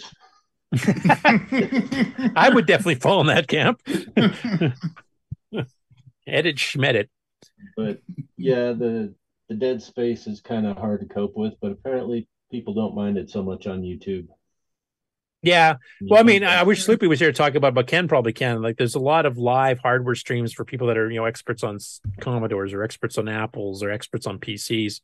And they seem to be pretty popular, and they go for 4 or 5 hours too. And it's a completely interactive thing with chat. Sometimes they'll even invite guests on just to comment on what they're doing. So they have their camera on their whatever hardware they're fixing up. And then the other people are commenting like, you should probably check that capacitor. That one tends to blow up, or that type of thing. That is something I would actually probably enjoy, is having people giving me feedback on what to check or stuff like that, Yeah. And I mean, I'm planning at some point of doing something like that with software. I'm actually just going to fire up Nitrous 9, have a couple of guests on, and then also have people in the chat, give suggestions like, how would I do this? And then just live demo, how do you do this in Basic 9? How do you do this in assembly type thing?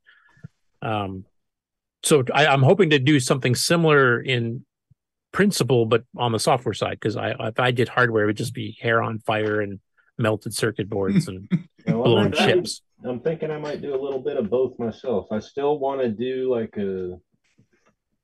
maybe a multi-part live stream where I go over my color fog program and how some of the routines work and how I optimized it and stuff. I think there might be some value for some of the programmers out there. Sounds like a CoCo Tech to me. Yeah.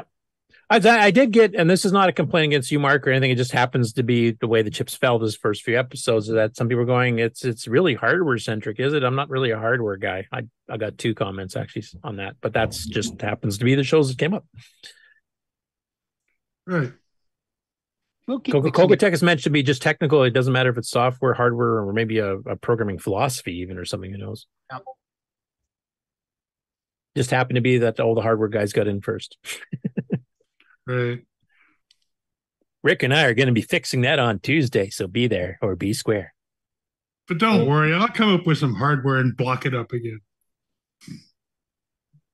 Well, wouldn't DriveWire be considered software? But it's hardware too. Yeah, that one's both, because it's relying on really good routines or possible chip upgrade to fix it on the CoCo 1 to get faster speeds of the Bitbanger.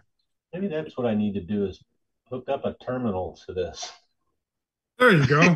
Yeah. You might need a special ROM to see anything on it, though, if you can't get that far. Oh yeah, if you haven't already done your login to OS 9 thing ahead of time. Like a ROM cartridge in. Yeah, that's a possibility. That might actually help, depending on what went wrong. See if audio comes out. But motor on, motor off didn't work, so it is crashing at some point. Yeah, that's true. Unless you're a really bad typer. Right. Or I had the keyboard slightly out of alignment in the socket. Yeah, there's many. Yeah, that's possible too. Anyway, on screen here from the author of the Athena board that Bob is literally working on even as we speak. He did a quick little YouTube short, I believe these are called. I hate them because they're vertically oriented. Right. But that's the way YouTube does it.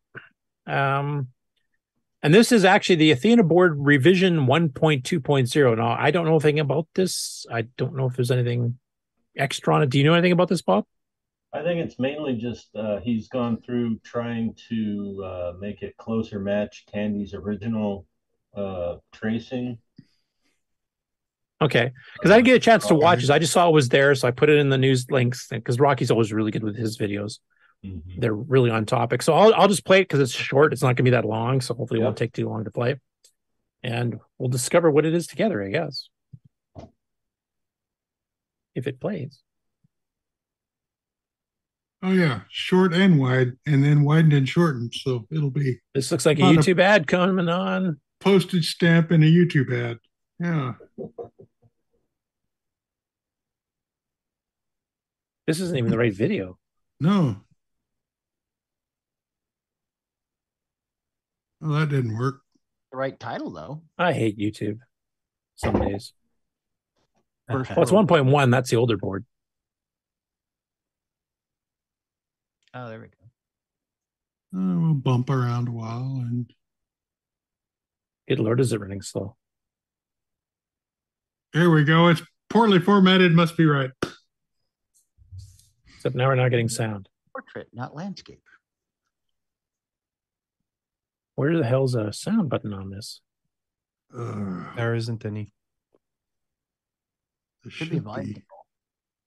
Top corner of the screen.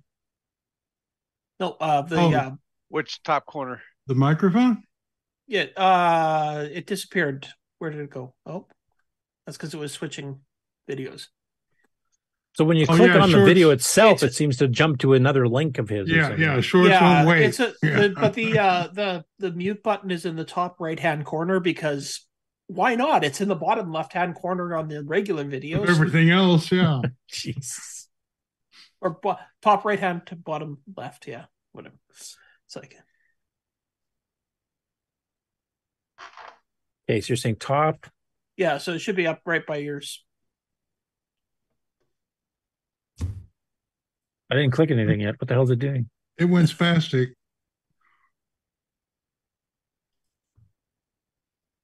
Rom, it's a short video. Athena revision 1.2.0 CoCo 3 recreation motherboard. And when I say much anticipated, it's basically just me who was anticipating it, no one else. But anyhow, there are improvements to this one. Here's the original one, the 1.0.1. Sound coming through okay? Changes are that I changed the size of the board to better match the original board. The dimensions are better. It lines up much better.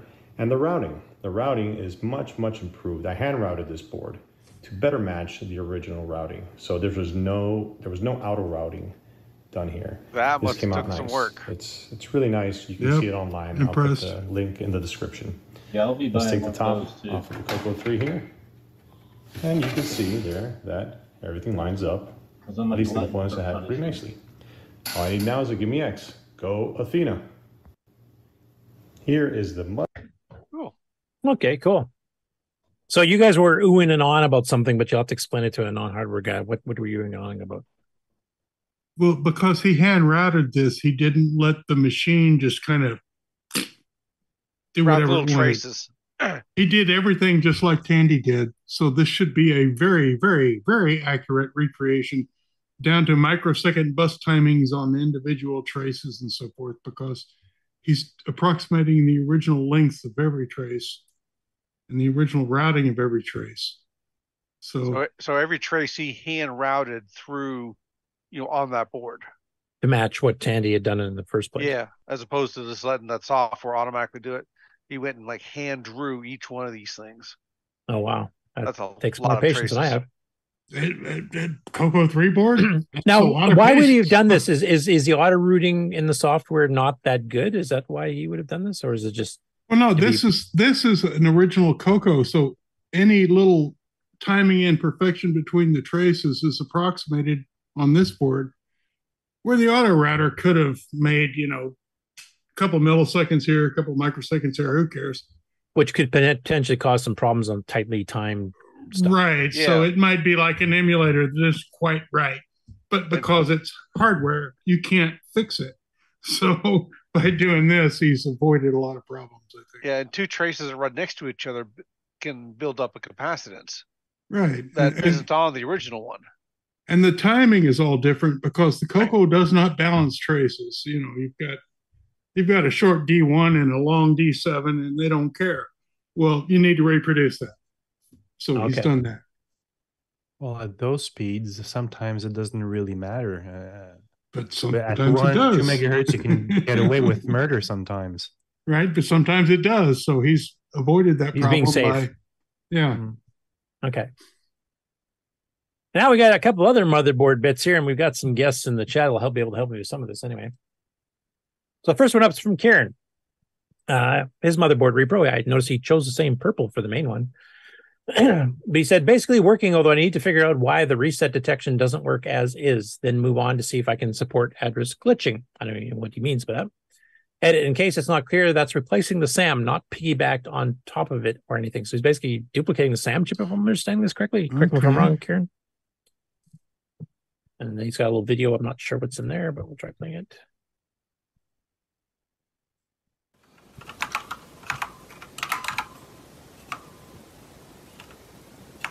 That's still showing?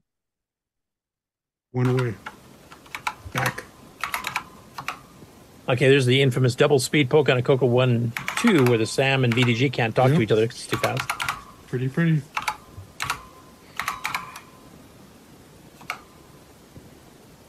Yeah, and slow down poke and put it back to normal.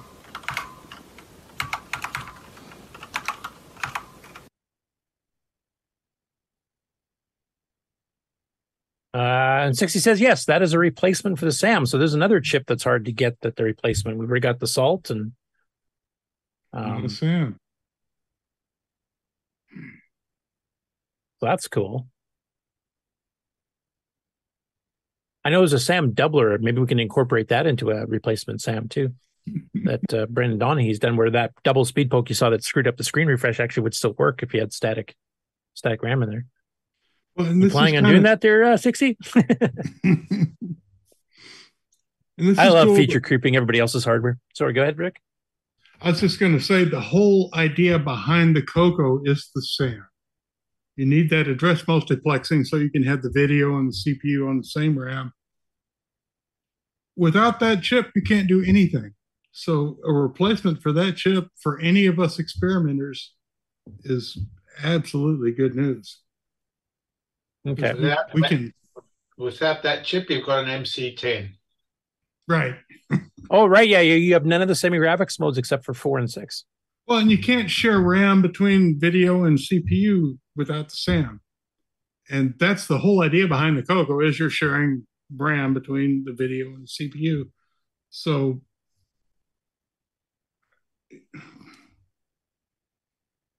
a couple comments in the chat here. SAM is in a CPLD, is what 60 is saying. Peter Willis says a SAM likely pure Obtanium now as well, so this is good. And 60 says working well enough still to do is to make it glitch compatible, which you'll still have to explain what exactly that means. and he did say, I did build Stuart Orchard's 256K banker logic into it, but I haven't tested that yet. So the board that Ken did a video on recently, that's a big external thing, is built into that little SAM board to get your CoCo 1-2 or Dragon up to 64 or 256K with additional banks of 32K. You can swap in and out. And yes, you have to be bug compatible with all the previous chips. So, what bugs are in the SAM? But just out of curiosity, I don't know, but I'm sure this person does. Like I know 60's done some really critically timed tests, kind of like Dragonfire does, but he's done stuff for simulating hardware vertical scrolling, etc. So I wonder if that's what he's kind of testing out. Because nothing does what the data sheet says it does. So having someone that goes and actually does what the chip does is a real bonus. Yeah, 60 saying it's mostly to have something to build on. And yes, the glitches are important and underlined important because you get hardware scrolling out of it. Okay, actually, just what I brought up. So he's done some pretty amazing, little tricks here using hardware smooth scrolling, basically just using SAM timing tricks. And the last story, jumping over to Julian Brown, who's also in the chat, so he can correct me when I'm wrong on all this too. Got all the missing parts in the post, just fitting the last IC and found this boo-boo. IC10 has somehow inherited the wrong footprint. It has 2 more pins than it should. Oops, there. Now got to wait for a new board build and to transfer all the ICs across. Gutted. Wish I had done this one first, not last. Oh. And of course, his board also has 256K built into it too. So he's doing the Dragon 32, and I think Karen's doing the Dragon 64 replacement motherboards, and they're both already extending stuff with 256K RAM support, etc., which is really cool. Julian in the chat says, ouch.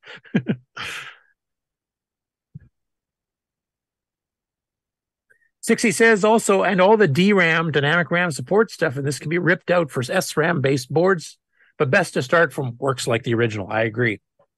But I do know that Brendan's SAM doubler thing will let you run full double speed, same as a CoCo 3 on a CoCo 1 and 2. So if you want to speed up your CoCo 1 and 2 machine language games by double, you can do that with that too, but it does require the static RAM.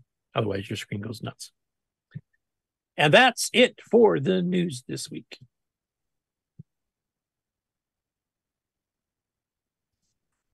Somebody wake up Mark B. I'm here. I already had a nap earlier. And the bed spread's clean, so life is good. Yeah, let's Just see. a little indentation where he's laying down during the news. Yeah, well, there's a cat there now. And there's Bob. So before we end the show here, Bob, how is it going? You figured anything out yet? Are you still swapping chips, or what have you tried? Got a quick test I'm going to try here. I was checking the lines on the 74 LS04. That was one place where it looked like I was getting signals on my board, my good one, that didn't maybe match what's on here. So I'm going to recheck this and see. Okay, well, while you're getting ready to do that, I'm just going to mention Julian Brown has another comment here. He says, been trying to bodge this one for days. That's one with the 2 extra pins. He said, but it is possibly beyond my bodging capabilities. Wow, that's really broke. So I was thinking, Bob, so all the video is generated by the gimme itself. Mm-hmm. So is it the gimme is not getting the signals? Because you tested the composite out at the gimme, I think I saw, right? I did. It was basically 5 volts. So the gimme is not getting programmed. Possibly. But I can tell you that all the data lines and the address lines look normal as far as I can, Yeah. You were poking at the 138 earlier. All the signals look good there? Yeah, I think so. I'm about to do it again. Okay. Let's see. For the others, the 138 does basically the selects for all the different areas. Right. The CTS, SES. That's how the gimme says. PIA1, PIA2, all of that. Yeah. That's how the gimme says, I want the ROM or I want the PIA. My scope is really not cooperating with me here. It's so old and jumpy. I can't keep it properly centered on the ground. Slap it. Yeah, well, I have been. The old RCA kick. Right on top, you go wham, and then you get glass shattering. When all else fails, use the hammer. That's all my hardware solutions. Is there a similar software tool that you use? Power off, power back. Yeah, reboot. If it don't compute, you must reboot. So you're working off of so you got the pepper board along with just some 5 volts? Yeah, so I went ahead and converted this just to run off a DC for now for 12 volts. Nice. Okay. Just wanted to eliminate any AC weirdness with the power supply. I'll check this here. Don't you feel silly if it turns out it's your RF modulator? Okay, that looks good. Yes. Right. Well, no, the stupidest thing would be, like one of the gates on this 04 is blown. And so the whole computer is disabled because there's no inverter. Right here, I'm getting this signal on the input. Can you even see that on the scope? It's high. We see one line there. Let's see if I can get it better here. Yeah, now it's low, but we saw no transition. Because I think hold on, let me get rid of the panel here. Okay. Yeah, you get rid of all of us. Okay, so there's a signal. Oh, okay, there is a high, active, low. And then this is the output for the same thing. So that might be. That ain't no good. That's not a good. Well. No. So we have some goes into, no comes out of. What's that? So that one looks right. Because we can't see the transitions. We can only see the top and bottom. Okay, so we can see some active low transitions there. It might be acting weird because of triggering here. Oh no, we just can't see. Horizontal shift to find that trigger.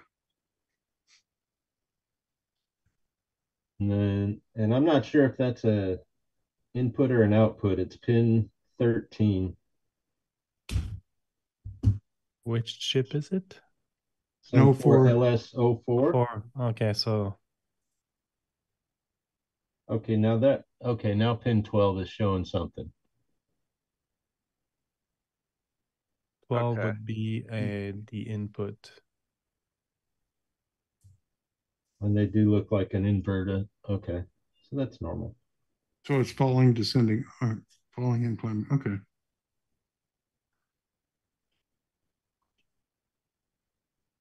Oh, wait.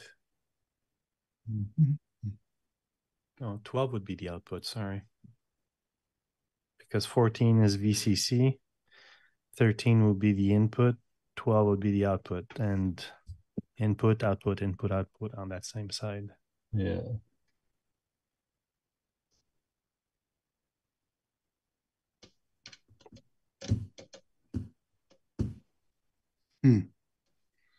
But why wouldn't the gimme have composite out? It should just do that. That should be like on its own. Right, just at least a border. Well, if the CPU couldn't read the ROM, and because wouldn't it have to program the? But you don't even need RAM to get a border in a crashed VDG screen. I'm puzzled. Unless let me find a better looking schematic here.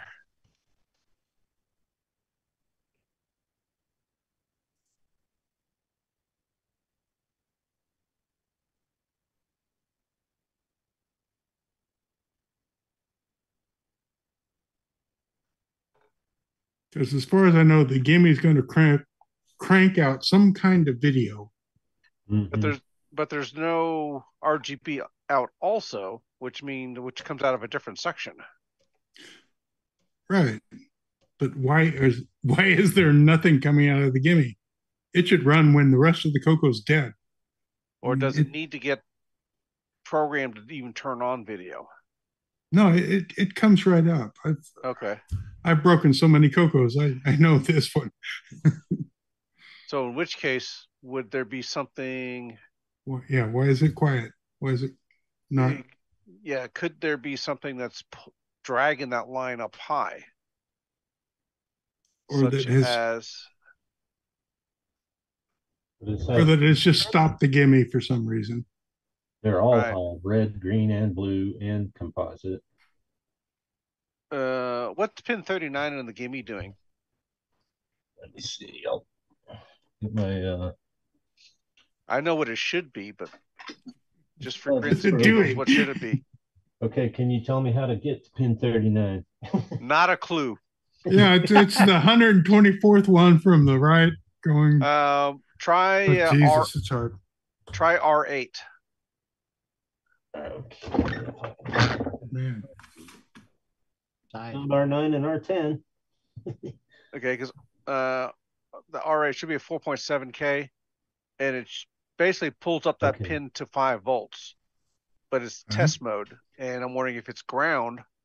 I'm showing high. Okay, that's what it should be. And the other side is 5 volts. Yeah. Yeah. So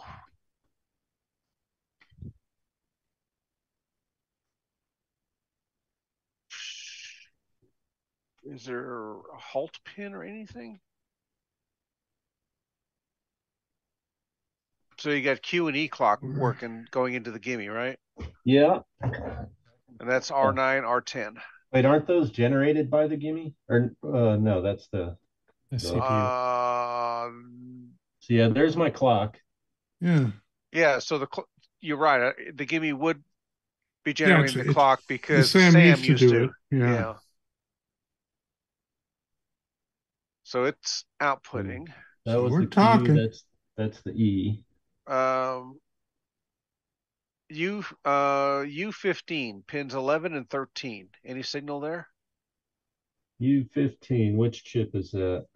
7404.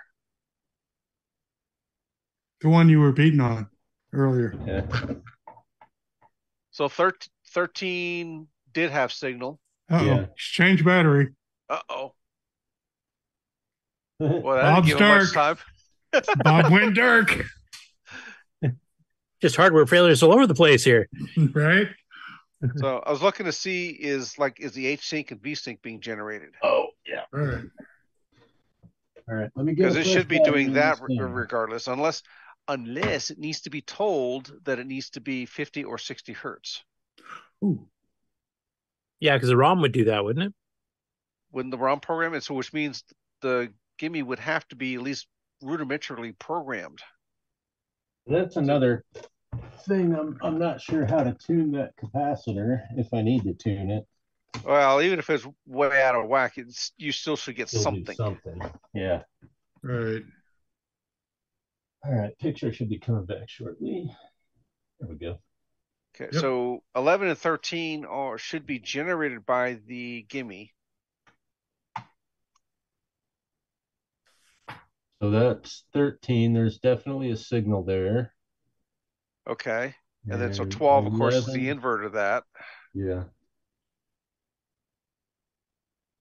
Kind of hard to see here, but yeah. Okay. And so those go right to the RGB out on, but the SCART doesn't use those two pins anyway. So only the CMA is using those. Damn, what do we got? Of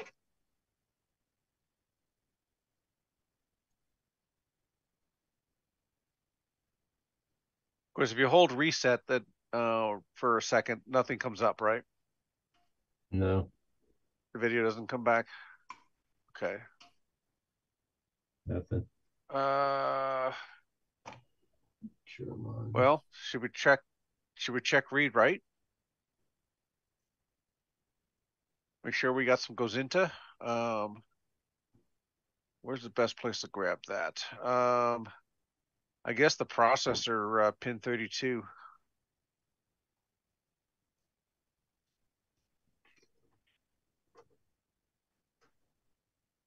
So let's see, 40, 39.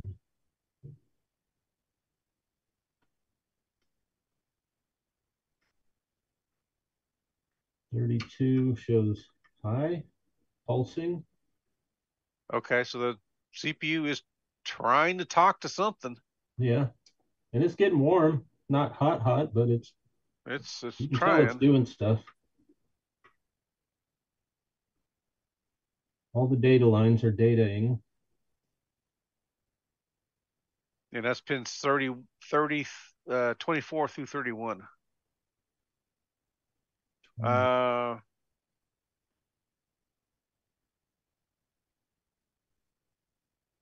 Okay, so how about U3? Let's try, say, pins 11 and 9. You know what? Let's try, I'm sorry, 18 and 2. That's a better one. So 2 is pulsing. Okay, then don't worry about 11. Don't worry about 18 then.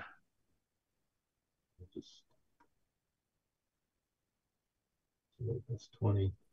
Yeah, so the high side of that chip is the inputs, and the low sides, the pins 2 through 9 are the output. So if you got output, then you're gonna have input too. So yeah. Pin 1, is it doing anything on that chip? Pin 1, it is. Hi. It's a lot of stuff's working. Okay, so that's the direction of that, which means.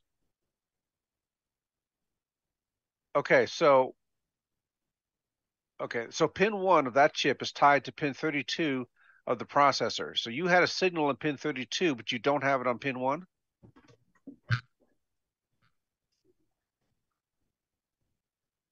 Pin 1 is high. Because that's the read-write signal. They're tied together.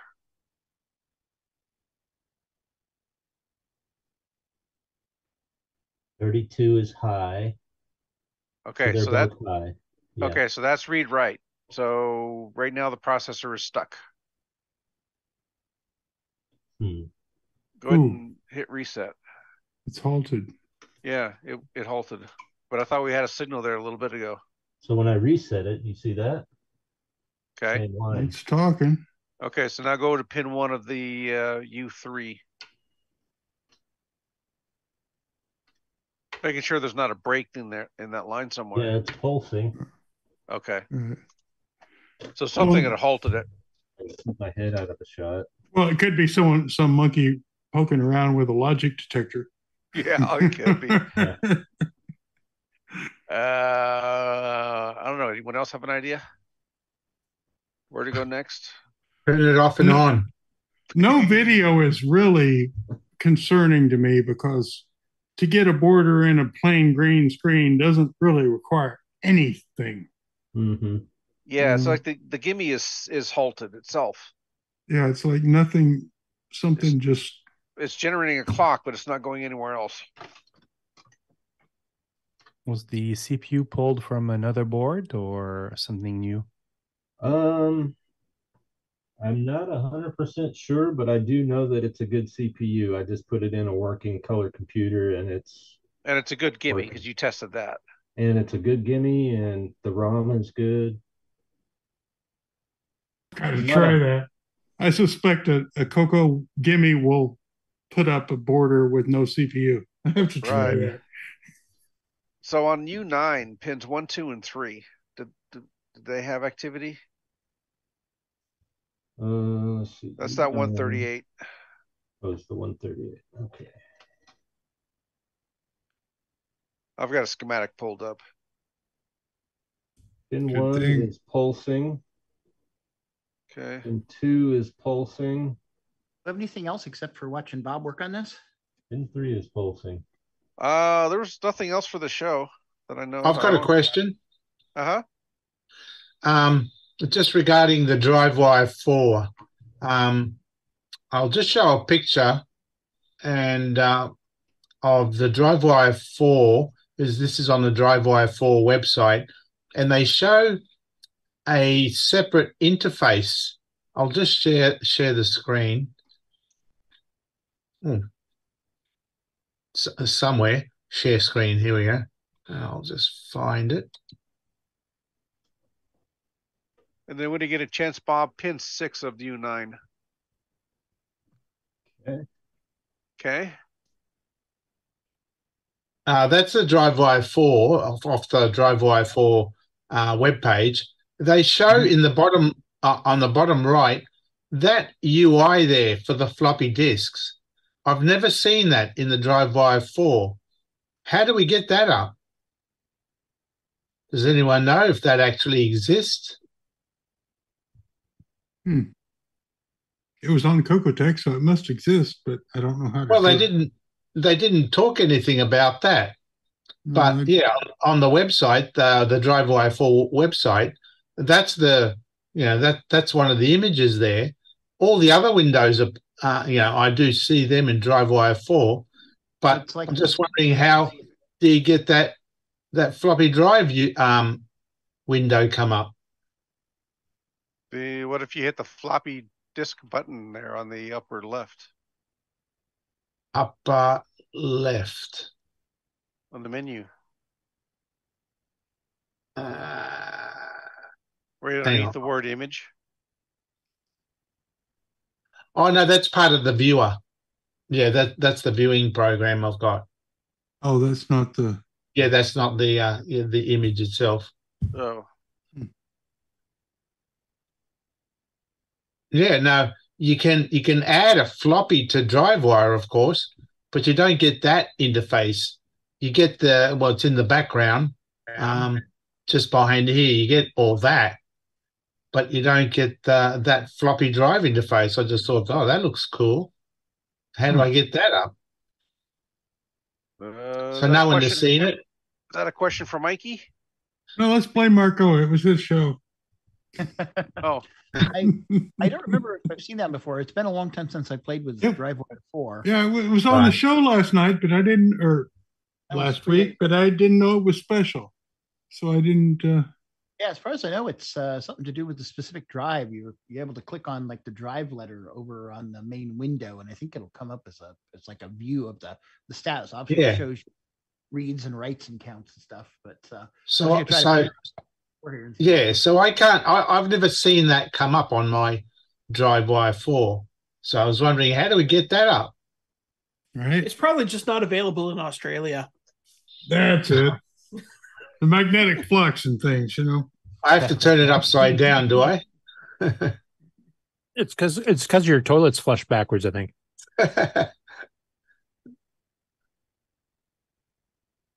Okay. All right. That's all. I was just wondering if someone knew. Okay, I'll stop the share. Do some research there, Nick, and get back to you. No worries. All right, so to answer your question, pins 4 and 5 are low, pin 6 is high. Okay, so in the chat, 60 has a suggestion here, or observation. So when he's got a PAL machine. So when he was probing the gimme, the composite was not outputting anything. So of course on a PAL machine, they don't use composite. They take RGB. It's not connected. It's not connected on a PAL. So that would imply that the gimme is not going to output composite unless it's told to. No, it's still the same gimme chip as the NTSC, but that pin is not wired up on the PCB. Yeah, but if you measured it on the socket, he wasn't getting an output. Maybe not, but that's what he's got there is not a PAL. No, it's not a PAL circuit board, is it? No, but I look at it as being maybe a confirmation that the gimme doesn't do anything until it's been told to. No, I think it always throws out composite. Right. Okay. I'm looking at the IRQ lines here, 20 and 21. Let's see, 20 is FIRQ and it's low. 21 is high. Schematic. 21 is a active low IRQ line. Did I freaking close? Oh. Of course you did. Pin 21. Yeah, so you got RQ and FIRQ. Should they not both be low? They're both active low, so they should be high unless they're being asserted. And active. They're normally pulled up high. Well, with the line above it, it's active low, right? Is somebody trying to say something? No. These are all just banging along, though. Yeah. Well, you know what? This is going to turn into another. It's a CoCo Tech. CoCo Tech show, CoCo exactly. CoCo Nation. I reckon end the show. Yeah, let's do that. Yeah. Okay. Because it's 4:30 over here anyway. So we'll come back next week. Bob will still be here with that logic probe going. All right. So let's do the outro. This concludes another episode of The CoCo Nation, the world's leading live interactive talk show featuring the Tandy Color Computer. For all things The CoCo Nation, visit us on the web at thecoconation.com. We'd love to hear from you. Send feedback, suggestions, even segments via email to show@thecoconation.com. The CoCo Nation Show would not exist without the community and its cast and crew. The CoCo Nation theme song, copyright 2022, D. Bruce Moore. Mixed, mastered, and produced by D. Bruce Moore. The CoCo Nation is over. Join us on the CoCo Discord server. CoCo forever. Okay, so that's the end of the show. Do you want to keep on, or do we want to move this over to Discord, or move it over to Discord? I reckon, or keep it for a CoCo Tech show or whatever. I mean, this gearhead's got a piece of meat here. We got to keep chewing on it.